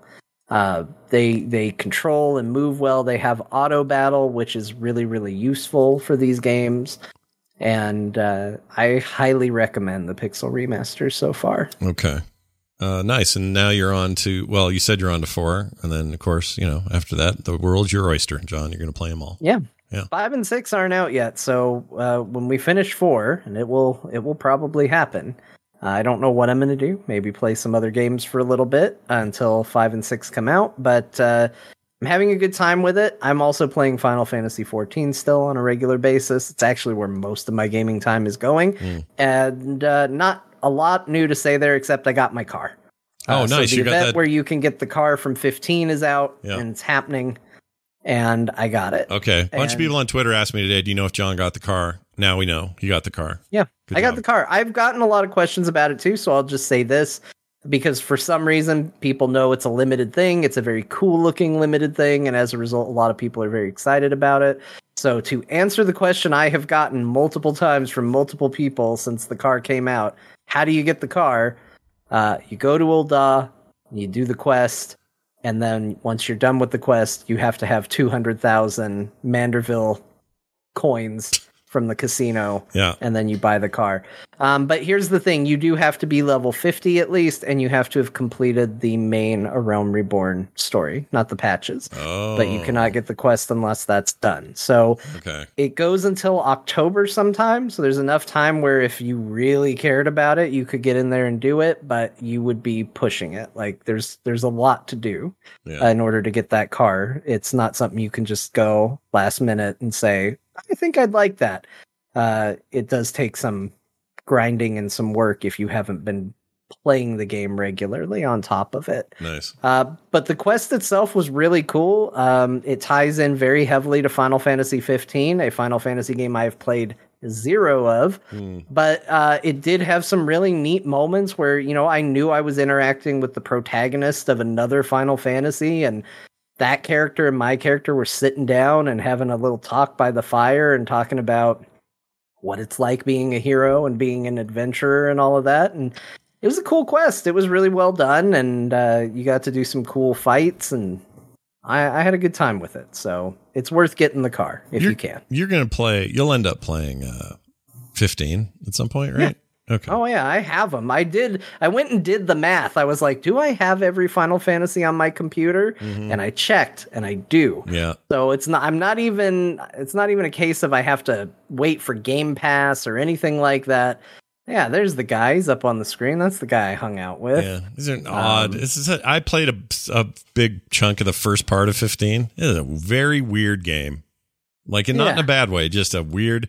I meant to get back to it and didn't. It was on Game Pass. Now it's not there, but I was going to keep going and I didn't. But it's a very pretty game, but it's weird. Very weird. It's odd. I like it. I mean, the idea of a road trip through a fantasy universe, I think, is an extremely cool one that I love. Yeah. But I think it's cool. So that's the Final Fantasy stuff. Nice. There, I think I covered Final it Fantasy quickly. update complete. Well done. Yep. We did it. Yeah. But I also played a game called Lost in Random, which is a game that just came out recently. I know it's on Origin. I know that because when I launched it in Steam, it launched Origin anyway. What's Origin? Origin. It used to be a. It was a hot thing. It was store. It was like the Epic Game Store. Yeah. But nobody did it. Yeah, remember that? It was hot. It was really hot. Now it's Origin. Okay. Yeah. Now it's I was thinking of the guys who made Wing Commander. No, they're making Star Citizen and taking all your money. So of course. That's not who that is. Yeah. It's all good. But this game's really cool. It kind of has a kind of Coraline aesthetic. Like it kind of looks creepy. You might call it Tim Burton-esque as well. It's all based around this world where, they're big on chance and rolling the dice and randomness. They maybe lean into it a little too hard. There's a part of me that they do it well. And I don't want to say that it's necessarily bad. But when I first heard the title, I was like, I hate this title. And it's because we live in a society right now where people go, oh, that's so random. That person's so random, that I hear the word random and I just don't like it. Yeah. This game doesn't approach it in that way. It's not, oh, that's so random, and that, oh, he just said hot dog for no reason. Like, it's not that. It's just that, this is a society built around rolling a dice, and they consider that, true equality. And they definitely lean into it. Your character's name is Even. You have a sister named Odd. Oh, geez. Like, there is a lot of dice, game of chance references. But the art is really cool. The story is very interesting and intriguing. I'm still very early on into it. I don't think I've even really seen how the mechanics are all going to work, but I know there's a card element to it as well. Like, not only do you roll dice, but also there's like a deck of cards that you essentially can carry around as you're doing this adventure game. And it's cool. I really am digging it, and I'm going to play a lot more of it. It's whimsical. Yeah. Sometimes maybe a little too much so, but I like whimsy. Whimsy's good. Yeah, it's just one of those things. There's a part where you're walking through your house and you can look at every portrait, and there's something whimsical about every portrait. And it's kind of funny for the first two, and then for the last two, you're like, yeah, we get it. Whimsy. I understand. Sure. You get the concept of whimsy. Yeah. Does it? I'm getting a Psychonauts kind of vibe out of the art. Would you say that's fair or no? I think it looks very. So I haven't played Psychonauts 2 yet, despite it coming out. Me either. This is one of those things where it's like, oh, it's a Netflix original. I'll get around to watching it. It's now Game Pass forever, and now I'll get around to playing it. Kind of attitude. I have a weird problem where I'm like, well, I feel like I should beat Psychonauts 1.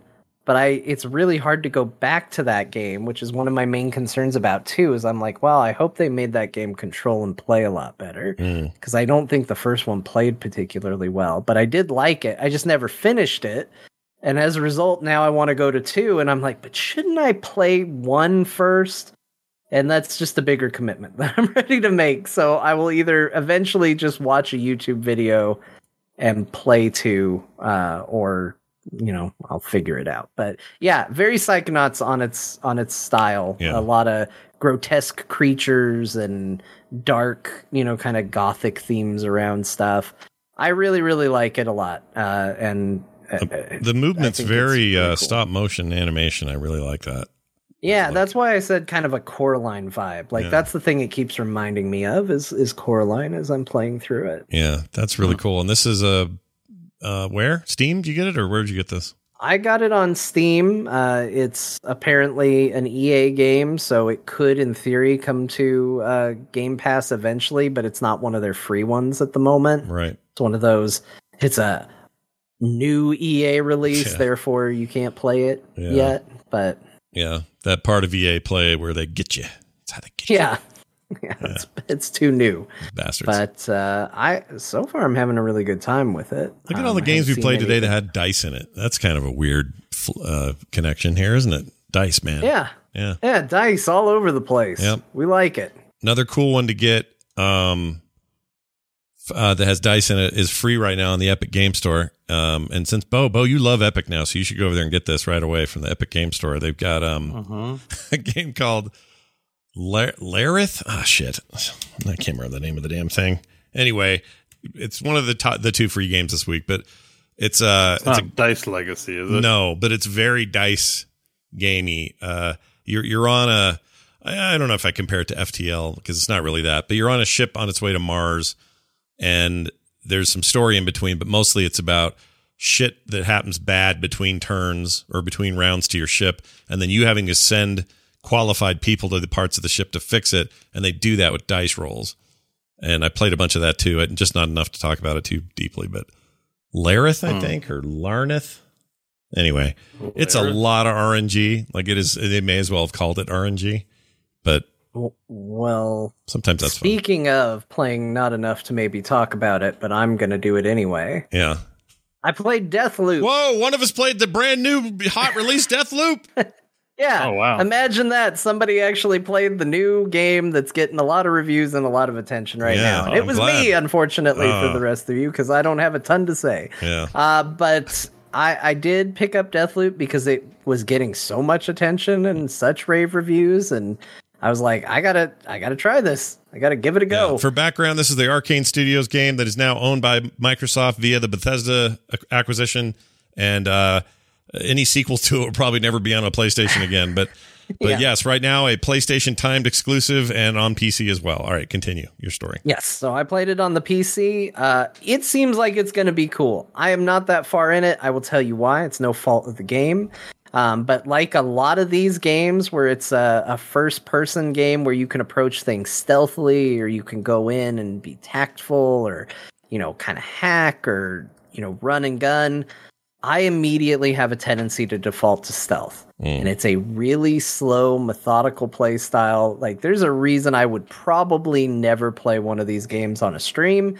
It would be boring as hell because it's a lot of me just creeping around behind boxes looking at dudes. Yeah. And I was not in the mood to do that when I sat down and played the game. And I tried running and gunning, and I had a little bit more fun, but that's also not how I typically play the games. So it was a case of like, oh, I think this is really cool. I think there's really something to this game. This is not the kind of game I want to play at the moment. But I am going to get back into it, and I want to try it because I can see how all the pieces are going to fit together for this game. Yeah. The main character of this game, so the idea is that you are in this world that is kind of looped. You've kind of got a Groundhog Day situation. Everybody's reliving the same day over and over again. But you and another character are the only ones that are really aware that there is a loop. And you are trying to kill each other. Or at the very least, she is trying to kill you. Sure. And so you are going through, you are trying to take out a group of people, kind of the elite of this society, without getting killed yourself. And you are being hunted while you do it. And you get a bunch of powers and power-ups and things like that. But unless you make it to the next section, you have to do it all within a day. Unless you get to the next section, I don't think that stuff carries over. I'm not sure because I haven't gotten. I thought everything all the clues you get, I think, do carry, but I don't know about. Some of them do. So, like, if I were to die right now, I could skip a section of the game because I know a code. Right. So I can go through this door. Right. I think there's an element of that, but there was also a power-up at the beginning that I picked up that I then had to pick up again. So I'm just not far enough to know exactly how all of that is going to ultimately play out. I will report back as I play more, but I think you guys would both like this game. Like, this game is actually pretty cool. Yeah. The aesthetic is really neat. It's kind of got a 1960s spy vibe. So it actually kind of looks like a No One Lives Forever kind of world. Yeah, that's funny you say that. That's kind of the vibe I got as soon as I started watching this video loop. It's like, oh yeah, this is very that. I used to love that game, so I'm all for that style. I love that. Yeah. And can I ask you something about the time loop mechanic? Because this is the part that normally would turn me off of the concept, not because it's a bad concept, because I just don't jive with it normally. Like, everyone loved Outer Wilds last year or 2 years ago, whatever it was. I could not enjoy Outer Wilds, and the reason I didn't like it is I didn't like being timed. Everything was timed. I'm like, well, I only have so much time to do it this time, and if I don't find enough shit, I'm not going to get it. And I got good news for you, Scott. This is timed, isn't it? No, it's not. Okay. It is in the scope of you have, quote unquote, a day to do it. When you are in an area, time does not move. There is no, so like you drop in the area, you're like, okay, this is the area I got to get through. There's people I need to kill. There is no time limit on it. You can go as slow or as quick as you want. It sounds like they solved my whole problem because I hate that. Yeah. And this doesn't have that. You've already made me like 80% more interested in grabbing this. Because none of the reviews are clear about that. Like they all want to really emphasize this idea that, well, the first day you couldn't figure it out, but the next day you knew some clues, so you did a little better. And it's not a roguelike, but it's, the feeling of like, oh, I discovered more, so next time I'll be even more equipped to handle this. And none of them ever really speak to, well, is this being timed? Do I see a clock the whole time? Does it run out? And I'm like, well, shit, here I am standing here almost done. Because that's what Outer Wilds did, and it irritated the shit out of me, despite, everyone loving that game. I just couldn't do it. So you're telling me that's not the case here? I'm in. Yep.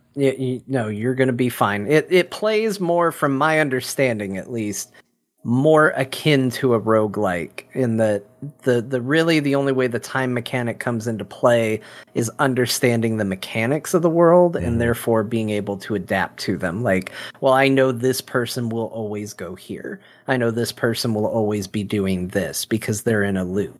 Yeah. So, and did you run into any of the technical issues PC people have been complaining about? Or all that's fine? I did fine. For some reason, it didn't recognize my monitor. Like, everything was still fine about it, but like on the screen where I was setting it, it was like, you have a generic P&P monitor. I was like, that is not even what my computer thinks my monitor is. So I don't know where you're getting this from, but that's fine. It still worked fine. So, but again, I haven't spent a ton of time in it. I want to spend more. The main character is really likable. Like, he tells a lot of bad jokes. Sometimes as a result, he can be a little cringy, but he's very funny. Like, I have laughed multiple times at this game from some of the stupid stuff the main character says. That's rare for you. You usually don't fall for that kind of, game humor you're not an idiot. It's not like, oh, that's the funniest joke I ever heard. So if you're laughing, that says something. I mean, some of it's dumb, but it feels like it's done in the giving you an idea of who the character is. Yeah. So like, his hacking tool isn't called a hacking tool. He calls it his hack thingamajig or something like that. And that's like, or it's called the hackamajig. Yeah. And like, that's actually what is listed on it. And you can tell it's called that because that's just what he calls it. Yeah. Because that's how he talks. Because when he speaks, he kind of talks like that. He kind of tells dumb jokes. He kind of says weird stuff at weird moments. And it doesn't feel like it's there because some writers in a room thought it was funny. It feels like it's there because they have an idea of who this character is, and he's the kind of person that says stuff like this. I get you. Well, I'm in. You've convinced me with the time thing. That was my biggest hang up. I hate feeling like I'm in a rush where I got to live by some arbitrary video game time. So with that not being a problem, everything else sounds compelling. Like the figuring it out, the mystery of it all. I love Arcane anyway. I think Dishonored 2 is an amazing game. And this takes some of those cool ideas, brings them forward into this new thing. I'm super into it, so I'm going to get it. You've done it, John. Well done. Hey, we sold Scott on something. Yep. Perfect. I got $17 sitting on Steam that's just sitting there, needs to be spent, so I'm going to spend that. Yep, you're going to spend that and some. And more. Go for it. All right, Bo, tell me all about... Oh my gosh, I more just have a list of things to go through and not really any big... Well, go for it. What do you... long-lasting topics. So, 100% in Hades.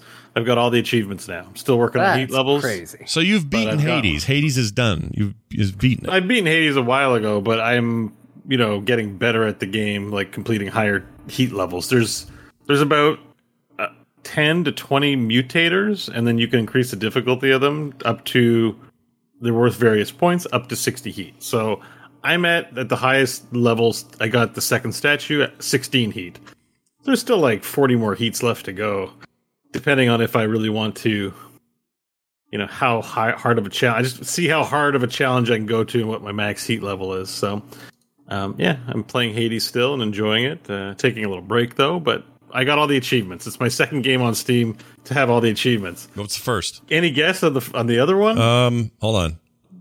What would it be? Oh, geez. What's something Bo really, really obsessed with? I mean, I would have probably Banished would have been a good guess, but he has right below his Hades comment. Well, while you guys think about that, I also played Banished, and I have one achievement left in there. So I had 2 achievements left to do, so I got one, and I'm going to do another one. Banished is an amazing game.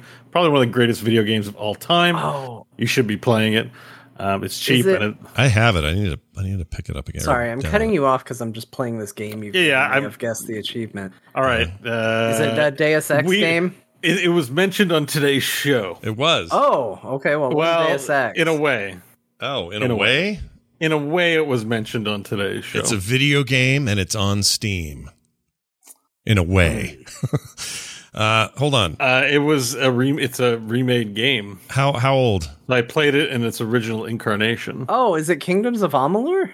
Yes. Oh my god! Wow. Including the expansion content. I 100%ed that game originally.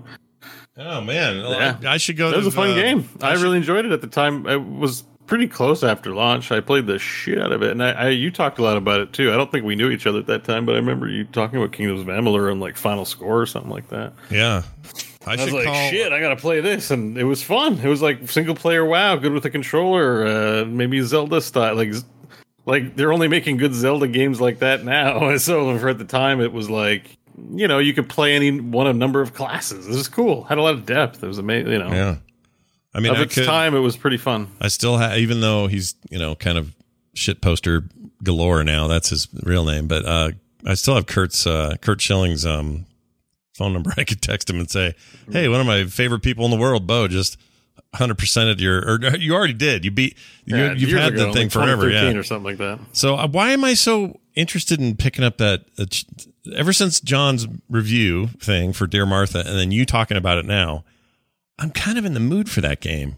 It's a good feeling game because it's you have classes. It has interesting abilities. It has interesting enemies.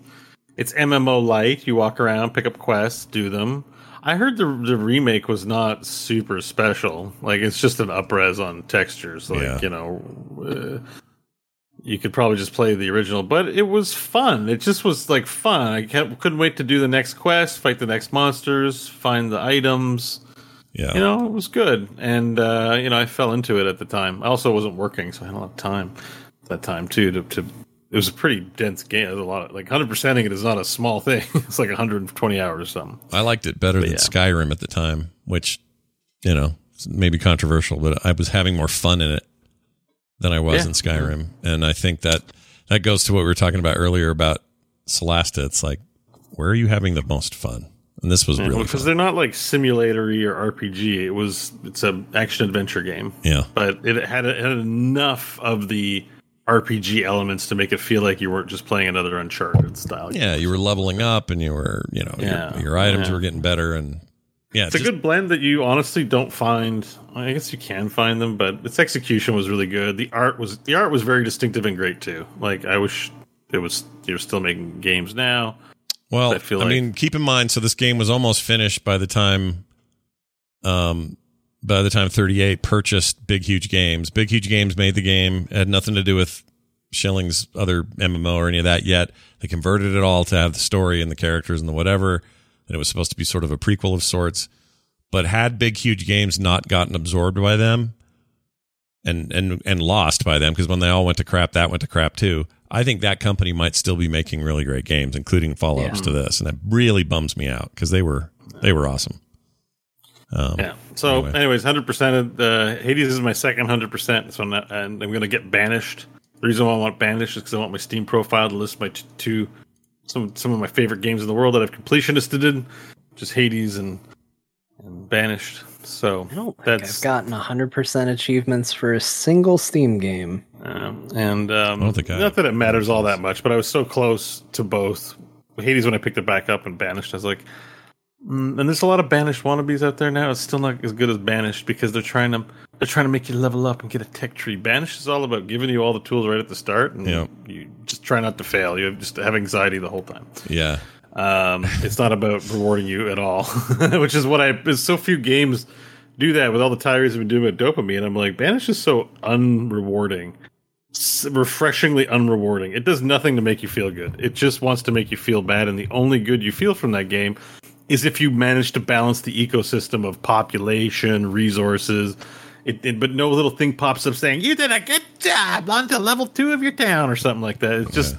It just does nothing. Even there's no game over screen. If you lose all your population, that's just it. Just reload a new game. There's no fanfare. I love it. There's this rustic, stoic simplicity to the lack of trying to fillet me while I play your video game that I love. And, so like, anyways, I don't know why I worded it that way, but I mean it. I have 4 games that I have all the achievements for, but when I look at them, none of them actually seem impressive. How do you know this? How do you see this on your Steam account? If you click up at the top of your name, so you go to profile, and then I clicked on view my profile. Go to your name or next to community, your name, and then there's a drop down, and then activity profile. Profile take you to your profile.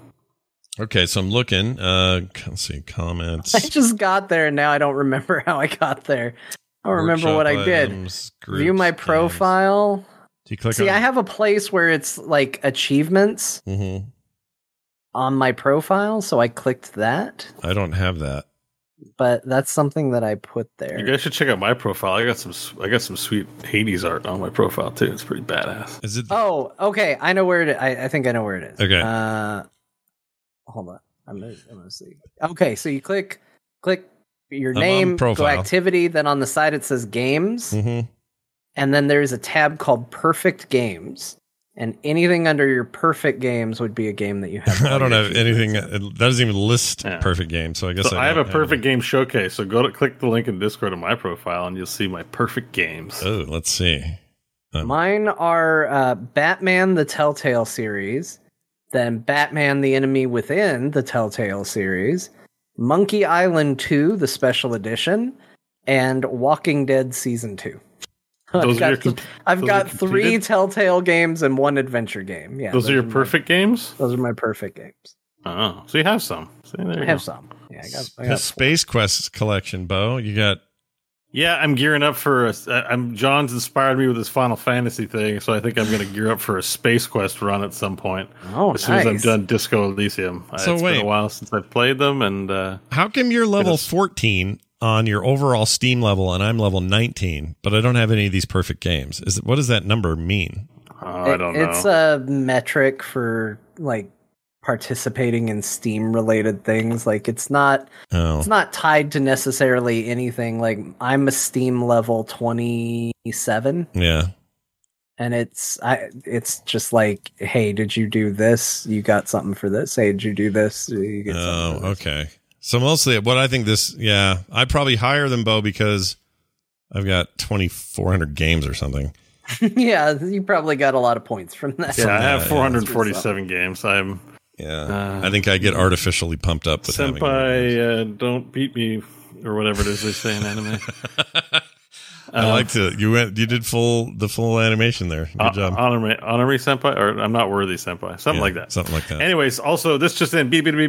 Steam has approved my refund of Pathfinder: Wrath of the Righteous. Oh man, that's a bummer. I'm still gonna. I think I'm gonna keep and play because I actually got a code now that I think about it. So I guess it's I don't have probably fine. It's a long game, and I've got a to-do list. I got Disco Elysium. I got Sea of Thieves. I want to finish Hades.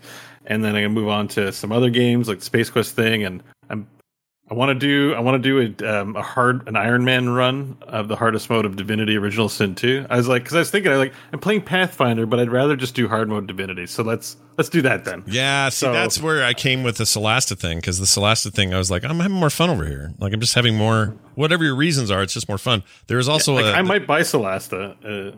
You should try. Well, at least try it on Game Pass and there's a Iron Man mode in that if you're into it. Cool. I haven't tried it, but yeah, I mean, there's just so many games to play. Like I got caught up in the hype, and when the writing failed to excite me, I'm like, I've never refunded a game successfully on Steam. I had 2.6 hours. I thought they weren't going to let me. I'm shocked. Oh wow, 0.6 hours over the limit. So thank you. Yeah, I think you're close enough. They'll do it. They usually err on the side of the user. So. And it could be that, like, ignore the writing and the game could be good. There's plenty of games with crap writing. Like, I don't know why it just ticked me off so much, but it was just, she just talks. Oh, I know what happened. When you pull that sword out?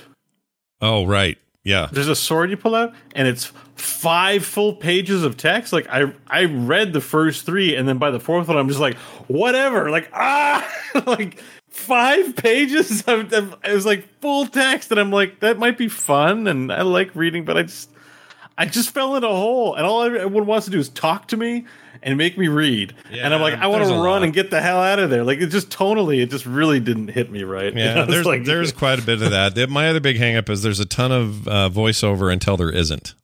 And it's dropped suddenly. So you'll be like, oh, does it? Voice. Oh, I'm like, hey, this is going to be like the whole game like this, like Divinity. We're going to get, VO for the whole game. And then suddenly the people who were talking to me just stopped talking and they just did text. And that's how it's all been since, really. Yeah, it's weird. If you're going to do both, I feel like you have to set an expectation early that it's going to be both. Yeah, like you cannot be the people that go like, well, it's our opening. It needs to be strong, so we'll voice all of it, because to me, then you build a false expectation that it'll be 100%. I think you need to have both voice and just read within the first couple bits of dialogue, the couple hours of your game at the very least. Just establish whatever the norm's going to be so the player's not, thrown by it. I was a little thrown by it. A lot of people reviewed well, and a lot of people are enjoying that game. So it's a personal taste thing. I think it just hits you at Pathfinder. Yeah. I'm just like, I'm busy. I got lots of games. This isn't cutting the mustard for me. So I wish there were more. Campaign stories in Divinity. I don't want to just go do that island again. Like, I kind of need new content over there. Well, that's why I like the new challenge, like doing Iron Man. So hardcore, you die, and then playing solo, so no party members. Yeah, and I'm probably going to go undead because I like picking up a barrel of poison, and that's a giant potion of it heals you when you drink it. So you keep refilling bottles, and you sharpen all your knives on it. Yeah. Being undead's great in that game. Yeah. It's super fun. Plus, you're all skeleton man when you're undead in there. Exactly. Skeleton I did dwarf. that for my playthrough with Kyle and them, and it was the most fun being undead. Yeah. Except when somebody accidentally heals you, and you're like, dude, WTF. Baldur's Gate 3 is or isn't happening this year? What's the deal? Is it not happening? Well, you can play the first act. It runs poorly on my system, and I kind of want to stream it, and I'm working on maybe some streaming solutions and maybe upgrade a graphics card. Like, it needs to be more stable. It definitely, streaming and playing it really lagged out my computer. Yeah. And I kind of just want to play it when it's out, so I am super stoked for that game. That game has to be But good. what was I thought the release date was going to be before the end of the year, and did that change? And I just never probably got put. I mean, I don't think you can believe any release date in the COVID era at the moment. But they did do a big update. Baldur's Gate initial release date, October 6, 2020. I'm like, they missed that one. But I think that's when it first came out. I thought this year was going to hit, but damn it. Well, the pandemic has probably, impacted things. I mean, I get the Larian updates. I just don't read them. I signed up for the newsletter and it's like delete. But maybe I should read one. I'm very excited about it. I want that out right now, but I know it's out. The little bit I played was super promising. The opening was great, and you're on a Mind Flayer ship. Like, right from the trailer, you start on the Mind Flayer ship, and you're in hell. I'm like, this is good. This is really good. So, I just want it to be done. Can it be done? And the music's great, too. Yeah. Larian's dragging your feet. All right. I have one other thing to say. Oh, not really. I'm just playing the usual shit. Disco Elysium, getting real far in that. Yeah. It's even gone deeper. Anyways, it's such a good game. Very nice. I keep seeing it and going, oh yeah. I want to see Scott play it. I want to play it. I really do. I want you to take the plunge and get into play it and stream it. I think. Oh my gosh, yeah. Chat room would love watching you play, but it's not like flashy or exciting for a stream. It's very muted. Yeah, that's okay. There are people who love that kind of thing. Yeah, that's okay. It doesn't have to all be, freaking Fortnite for me to want to stream it or see it. Austin, or what was I going to say? I forgot now. Shit. Something about Disco Elysium, and I forgot what it was. Poop. I know what it was. PC Gamer gave it their best. If you were, they were like, did a list of like 50 games in 2021 that you should play, like absolute must plays on PC. It was like by far in the first place. Like, nothing even came close. It's a great. It's a novel. If you like reading a novel, it's like a novel with a video game attached. Like, that's what it feels like to me, and it's very interactive and very sharp and observant. Like, the things that it isn't like traditional stock. I am a knight. Join my knights of this order, and we shall free the realm. It's like, you know, while someone's talking, your brain's like, what if you just died right here and nobody gave a shit about you? And it's like you have these little thoughts in your head and you kind of dismiss them. It's like your brain behaves kind of the way your brain. You're like, shut up, brain. Like, I didn't want to think that. I'm talking about the Oilers game with my friend. Now, like, all of a sudden I'm scared of dying and I think I have a blood clot. Yeah. Like, you know, but that's what that game is like. Like, it's like a helpful tool and also the primary antagonist of the game. Yeah. You're your own worst enemy. And like, I'm pretty far in at this point, and something new again just revealed itself. And I was like, oh shit, was I that the whole time? Oh no. Like, and your partner's great. Kim Kitsuragi, best NPC sidekick in a game. Ever. He's super good. I mean, he legit slammed me. I made legit dialogue choices, and then he legit made fun of me for like other choices I did like earlier in the game. I was like, hey. And I made him mad, actually. I gotta tell this story. Okay. I gotta share something about this game. All right. So part of the game is like you're working on a brand new genre of music, and you kind of come up with the brand new genre, and you start at one point you can decide to start dancing. Like this one guy, this older young kid, you know, is dancing. Like, that's not dancing, this is dancing. And you start dancing and you really get into it, and then you can roll to get other people to start dancing, and one is to get him to dance. And I failed that roll, and then I yelled out that it was pretty inappropriate, like it was pretty racist, but it was the only option I could have because I failed the roll and had to like say the mildly racist thing, and then I had an option to say an even more racist thing. Oh my god! And then he wigged outside, and I had to apologize to him. Because I was like, I was just caught up in the moment, man. I didn't mean to call you an MFer, like, but anyway, like, and he leaves for the day. Like, I offended him so much that he's like, I can't be around you, and he goes away. And I'm like, this game is awesome. I was also high on speed, and I drank and smoked too, so I was kind of okay. I wonder if that impacted your choices though, because no, it doesn't. Really? No matter what, you're drugs in that game do two things. They give you a negative effect, like they damage your health or your morale, or they reduce a stat, and they increase a stat. So if you're like, need to do a psyche skill check, better do some Pure Holadin so I can boost my stats a bit, so I can succeed on the skill check. But it doesn't really mess you up. At least I haven't paid a price for it yet. And when you take drugs, the electrochemical part of your brain's like, you want to do drugs. It'll make you a super cop.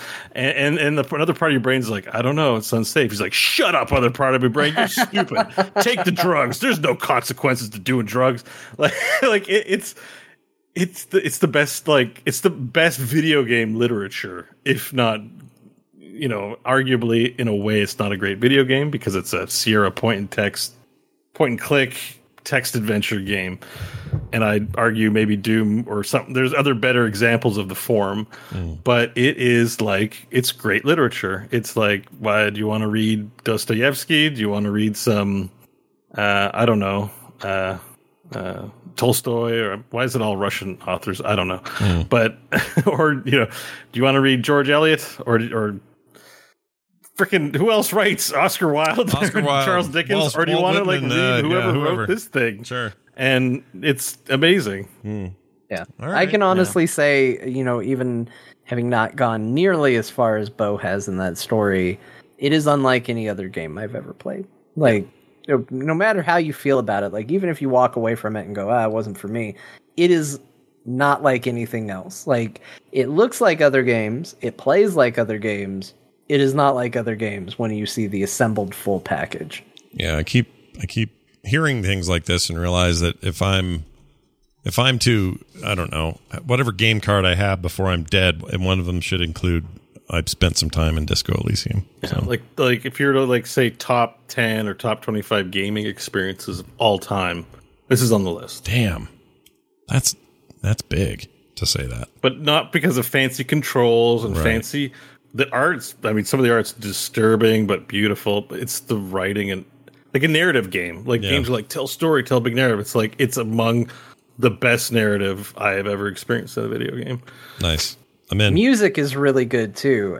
I don't think a lot of people talk about the music in Disco Elysium, or at least I haven't heard many people talk about it. I have the streamer version playing. Extremely evocative. Because so I'm streaming all of it. So I have there's an option to make it streamer friendly. So I don't know if I'm missing actually really good music. Well, I don't know about that, but I like even just the environmental stuff, like just the way they score the city, like it plays, like its general themes are so evocative of like just where your head's at, like kind of haunted, kind of depressed, like kind of mysterious. Like it just hits all the right tones with the music.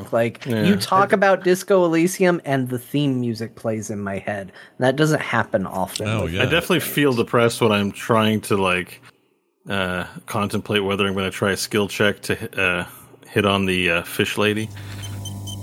Here's some of it here. You want to hear some of this? Sound. Did that sound familiar? So I have no connection to any of That's the main theme. Here, I'll skip that song. So lots of really eerie ambient. Oh, I'm a big fan of that. I like that kind of stuff. Yeah, it's very that track is very ambient. Yeah. It's just it makes you think of an overcast and gray peninsula or sort of marsh towards ocean, and just wind blowing in your hair. It's depressing. It's a real downer of a video game, but it'll make you laugh. Like you'll be like, "This sucks," and then something funny will happen, and you'll be like, "Oh, this game's so awesome." Weird. All right, I need to finally play it. Let's get to the final moment of our day, which is this. That's a good question. Quick email from Austin from Tooele, Utah. That's not far from me. It's kind of a dump. I hope he's all right out there. Anyway, just kidding. It's fine. It's okay. Wow. That's fine. It's what just did you say? Wait, I missed that. Jeez. This guy lives about 45 minutes north of me, and it's a place called Tooele, and it's just kind of I don't know. Ever since I was a kid, it was always a dump out there. Maybe it's better now. I don't know. Might be great. Well, thanks for writing in. Yeah, but thanks for writing in. Thanks for your email. Sorry you live in a dump. Now let's read your email. They were near the center of that big earthquake we had in 2020, and I always felt bad for everybody out there. But anyway, or I might be thinking of Magna, where they got bad water and stuff. You know what, Tooele? I may be thinking of Magna. Sorry, you're okay. Right, well, now we've just drug two different places. Yeah, Magna's a shithole. It's better now. Don't drink the water in Magna. Magnet listeners are going to be like, what the hell, dude? Oh, we were safe for a minute. He got us confused with the other place, and then he pulled us right in, too. There you go. He says this, been catching up on a ton of core, and a question came to me. Would you eat dragon beef? And what would be the best way to make it? How about other mythical creatures? What would be the line for you? Like the ability to talk, human hybrids, others, or other reasons. Would you eat mermaids, surf and turf? These are all questions from Austin. What a question. How close to cannibalism are you comfortable with? Yeah, no kidding. If it has gills and it looks human, are you cool? Yeah. I mean, I'd eat dragon beef. That's fine. I definitely... Well, what if it was a talking dragon? What if it's the... I am the last one. And then you're super I'm going to intelligent. eat you. Yeah. Wouldn't you have to purify dragon beef? If it had magic in it? Dragon beef. You wouldn't want to grow 50 nipples on your forehead after eating dragon beef. 50 nipples. Yep. Oh, man. The magic of the dragon gave me ultimate power. And 50 nipples. I was thinking of Nash head. Maggard. Now he has disgusting things on him. I'm like, you definitely get nashed. I don't know what I'd want. I mean, I wouldn't eat a mermaid. Here's the thing. I'll know it when it's offered to me. If somebody offered me a mermaid, if somebody offered me a mermaid, I'd be like, no. If somebody offered me a dragon and it was in a realm where they were monstrous dragons, I'd definitely eat that. Sure. Yeah, what if it was Reign of Fire Dragons? Those are dicks. They don't talk. Yeah, I'd eat that. Yeah, you just cook it. In general, here's the question. What about Final Fantasy 14 dragons? No. I wouldn't either, but for very different reasons. I wouldn't eat them because they look like they taste like... They're way too sentient. They look like they taste like chalk and dirt. I don't want anything to do with eating those. No, dragons. it hasn't had. That's got nothing. I think all animals are sentient, guys. Well, but I mean, they'll have a conversation with you about it. You'll find out in Final Fantasy, if you ate a dragon, then you would have to hear from the dragon's brother later. Yeah. And he would identify himself as that dragon's brother. Okay, so and that he's but the really cow's sad like, that moo, you moo, ate moo, him. moo, moo, moo, and what he's saying is you killed my brother. You're like, I don't care. Yeah, right. If I don't speak understand English, then you're like, I don't understand the language, then it doesn't matter. But the dragons, they speak to you. And not only that, but the whole point of the Final Fantasy dragons is that they hold grudges for a really long time. Yeah. So like my like if I had a great grandson, he might get killed by a dragon because I ate a dragon. Yeah. Like that's the whole point in the Final Fantasy universe is like they live for a very long time, so their grudges last for a very long time. Right. Also, like dragons, like get reincarnated and shit all the time in some places too. Like, what happens if you kill a dragon, eat it, and it comes back reborn? And you're like, I'd be like, well, it worked out fine for you. Yeah, because they're people sometimes too. But like, I just can't get this picture out of my head of a cow standing on two back feet going, moo, moo, moo, moo, moo, moo, moo, moo. You're like, shut up, cow. And you're like, oh, I don't God. understand you. That means you're food. Yeah, I must eat you. No, moo, moo, moo, moo, moo, moo. Like, I just can't. I have to draw that cow now. Cows do. You guys ever been on a farm? Yeah, I punched a cow in the nose once. I felt bad about it. I'll never do it. Really? Yeah. Was that real? It was a thing. This neighbor guy who had a bunch of cows. What? He was. Brian, by the way, punched a cow. He thought it was real funny to like. He thought this cow thought he was real cool. By the way, I punched a cow in the nose once. It's a real weird brag. It's weird. Sorry, He said continue. I want to hear the story. he said it wouldn't hurt him, and I don't. That's not true, and I feel bad about it now. But this is when I was like 16 or something. And the cow would come over, he'd lure it over there with a cube of food, with the grass cubes, and it would come over and it would hang its head over the thing, thinking it was going to get a thing. He would do this over and over because cows are stupid as dirt.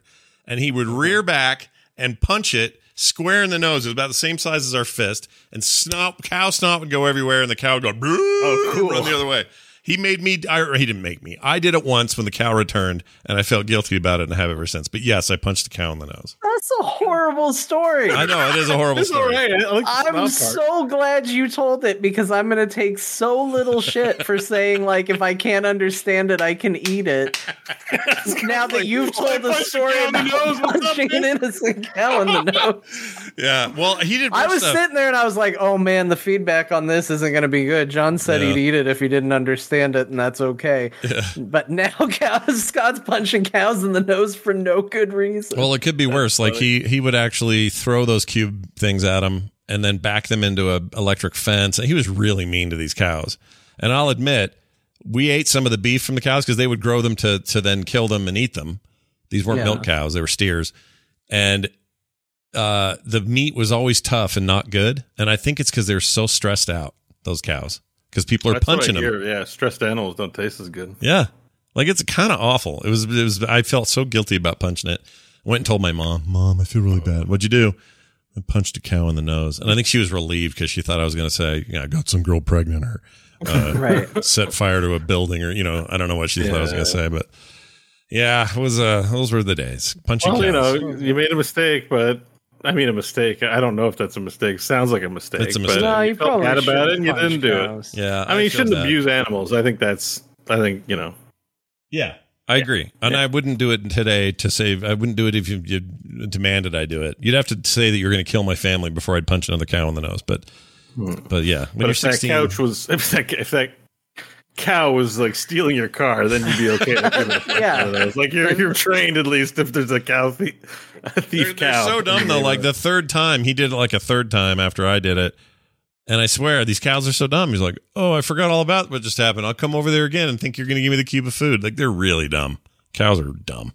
Not saying it justifies it. Still, they're stupid. Well, maybe the cow's just that hungry. It's like, it's worth it that maybe I might get food that I'll take the punch to the nose. Yeah, that's a good point. And then he did it. And then that's even sadder. Yeah, I want the fourth time he finally went moo moo moo moo moo moo moo moo and put his hands up. You can cut it out. He cut it out in my language just of want- moo. And we understood him, so we wouldn't eat him. Yep. There we go. You know what though? I have a theory that like dodos, Yeah. the extinct bird. Yeah. Like I have a theory that From those Looney were Tunes? No, that they were the most delicious food ever.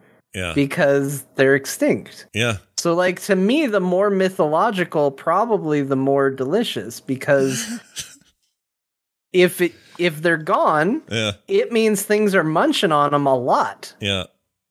Whereas if there's plenty of them, they're down the list for predators. Yeah. It's like, we'll settle for that. I could really go for some dodo, but we messed up. They're all gone, and now all we have is this. Yeah.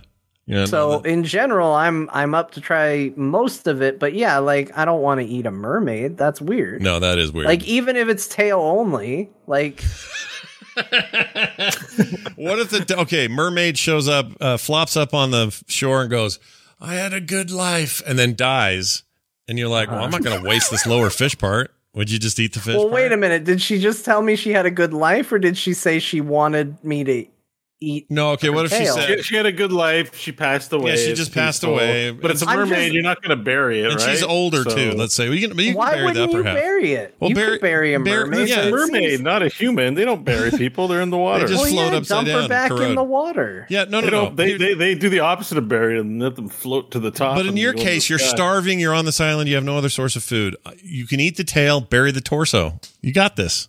Yeah, I mean, if it was, if it was a survival situation, I guess I'd eat a mermaid tail. I guess the question is it man meat in the tail or fish meat in the upper body? It's definitely fish meat for a little while, but it depends on if, mermaid tails are like sleeping bags.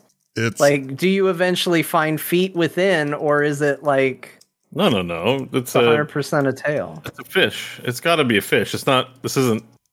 It can't work that way. It has to be one unified. But what if it does, Bo? We're talking about mermaids. There's no set rules. It could work that way. There's some canon somewhere that covers this that is super official. Yeah. Well, I wrote down the best quote I've heard all day, maybe my whole life. John Jagger today, the 16th day of September 2021, said, quote, "I guess if it's a survival situation, I would eat a mermaid tail." That's amazing. That's amazing. I want that to be the title. It's too long, but I love it. Yeah, I'm going to keep that forever. John. Well done. No better way to end it than that. Big thanks again for that email there, Chucklehead. What's his name? Austin. Thank you for that. That was great. That was great. And I'll get out to Tooele sometime and eat my words. I'm sure it's fine out there now. You guys are great. Keep it up, Tooele.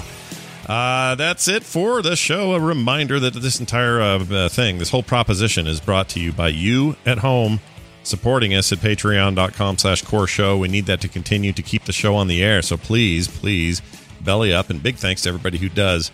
Patreon.com/core show. And you can find the show at frogpants.com/core. You can send those emails to talktothecore@gmail.com, and follow us all on Twitter. Bo Schwartz, John _Jagger, Scott Johnson, and Core Pod. That will do it. Before we go, John, final words. John? Wait, who are you asking for? From me? You, yeah. Yeah, if you're in a survival situation and all you have to eat is a centaur, just think about this. You have to choose between man meat or horse meat. Horse meat. That's a terrible choice. Because I don't really want either. That's a great one. If you have to eat, which side do you go with? Which has the least amount of hair? Man, right? All right. Doesn't matter. Yeah. Well, you could shave that all off either way, right? That's true. What if Bayonetta died? What have I been doing with my meat this whole time? Would you eat? Would you eat Bayonetta? Bayonetta died. Like, you have no other food. No, I'd eat the horse side. No, if Bayonetta was there, if she died. Oh, if Bayonetta was there? Yeah. I don't know. She's not a mermaid or a horse. She's like a human person. Like, well, she's not necessarily a person. She's like a witchy, demon-y person, isn't she? Like, maybe she's from somewhere else. I don't remember. I have seen her hair turn into clothes. Maybe her hair can turn into other things. Yeah. Her hair can turn into beef. Yeah. Yeah. Maybe that'll feed us. I don't know. Before we cut your hair, can you please change your hair to meat so we can feed nations with it? Yeah. But only if she dies saying, "I've had a good life." Yeah. If she says that, then everything's justified. Bo, any final words from you? Don't punch a gift cow in the snout. Oh, that's right. Oh, that's good. Wow, that is actually pretty good. That'll do it. Thank you all for being here. We'll be back next time with more. We'll see you then.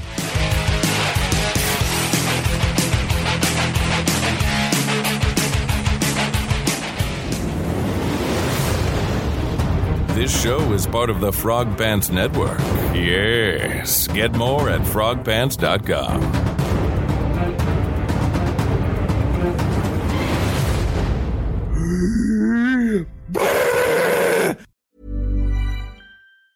Planning for your next trip? Elevate your travel style with Quince. Quince has all the jet-setting essentials you'll want for your next getaway, like European linen, premium luggage options, buttery soft Italian leather bags, and so much more. And it's all priced at 50 to 80% less than similar brands. Plus, Quince only works with factories that use safe and ethical manufacturing practices. Pack your bags with high-quality essentials you'll be wearing for vacations to come with Quince. Go to quince.com/trip for free shipping and 365-day returns.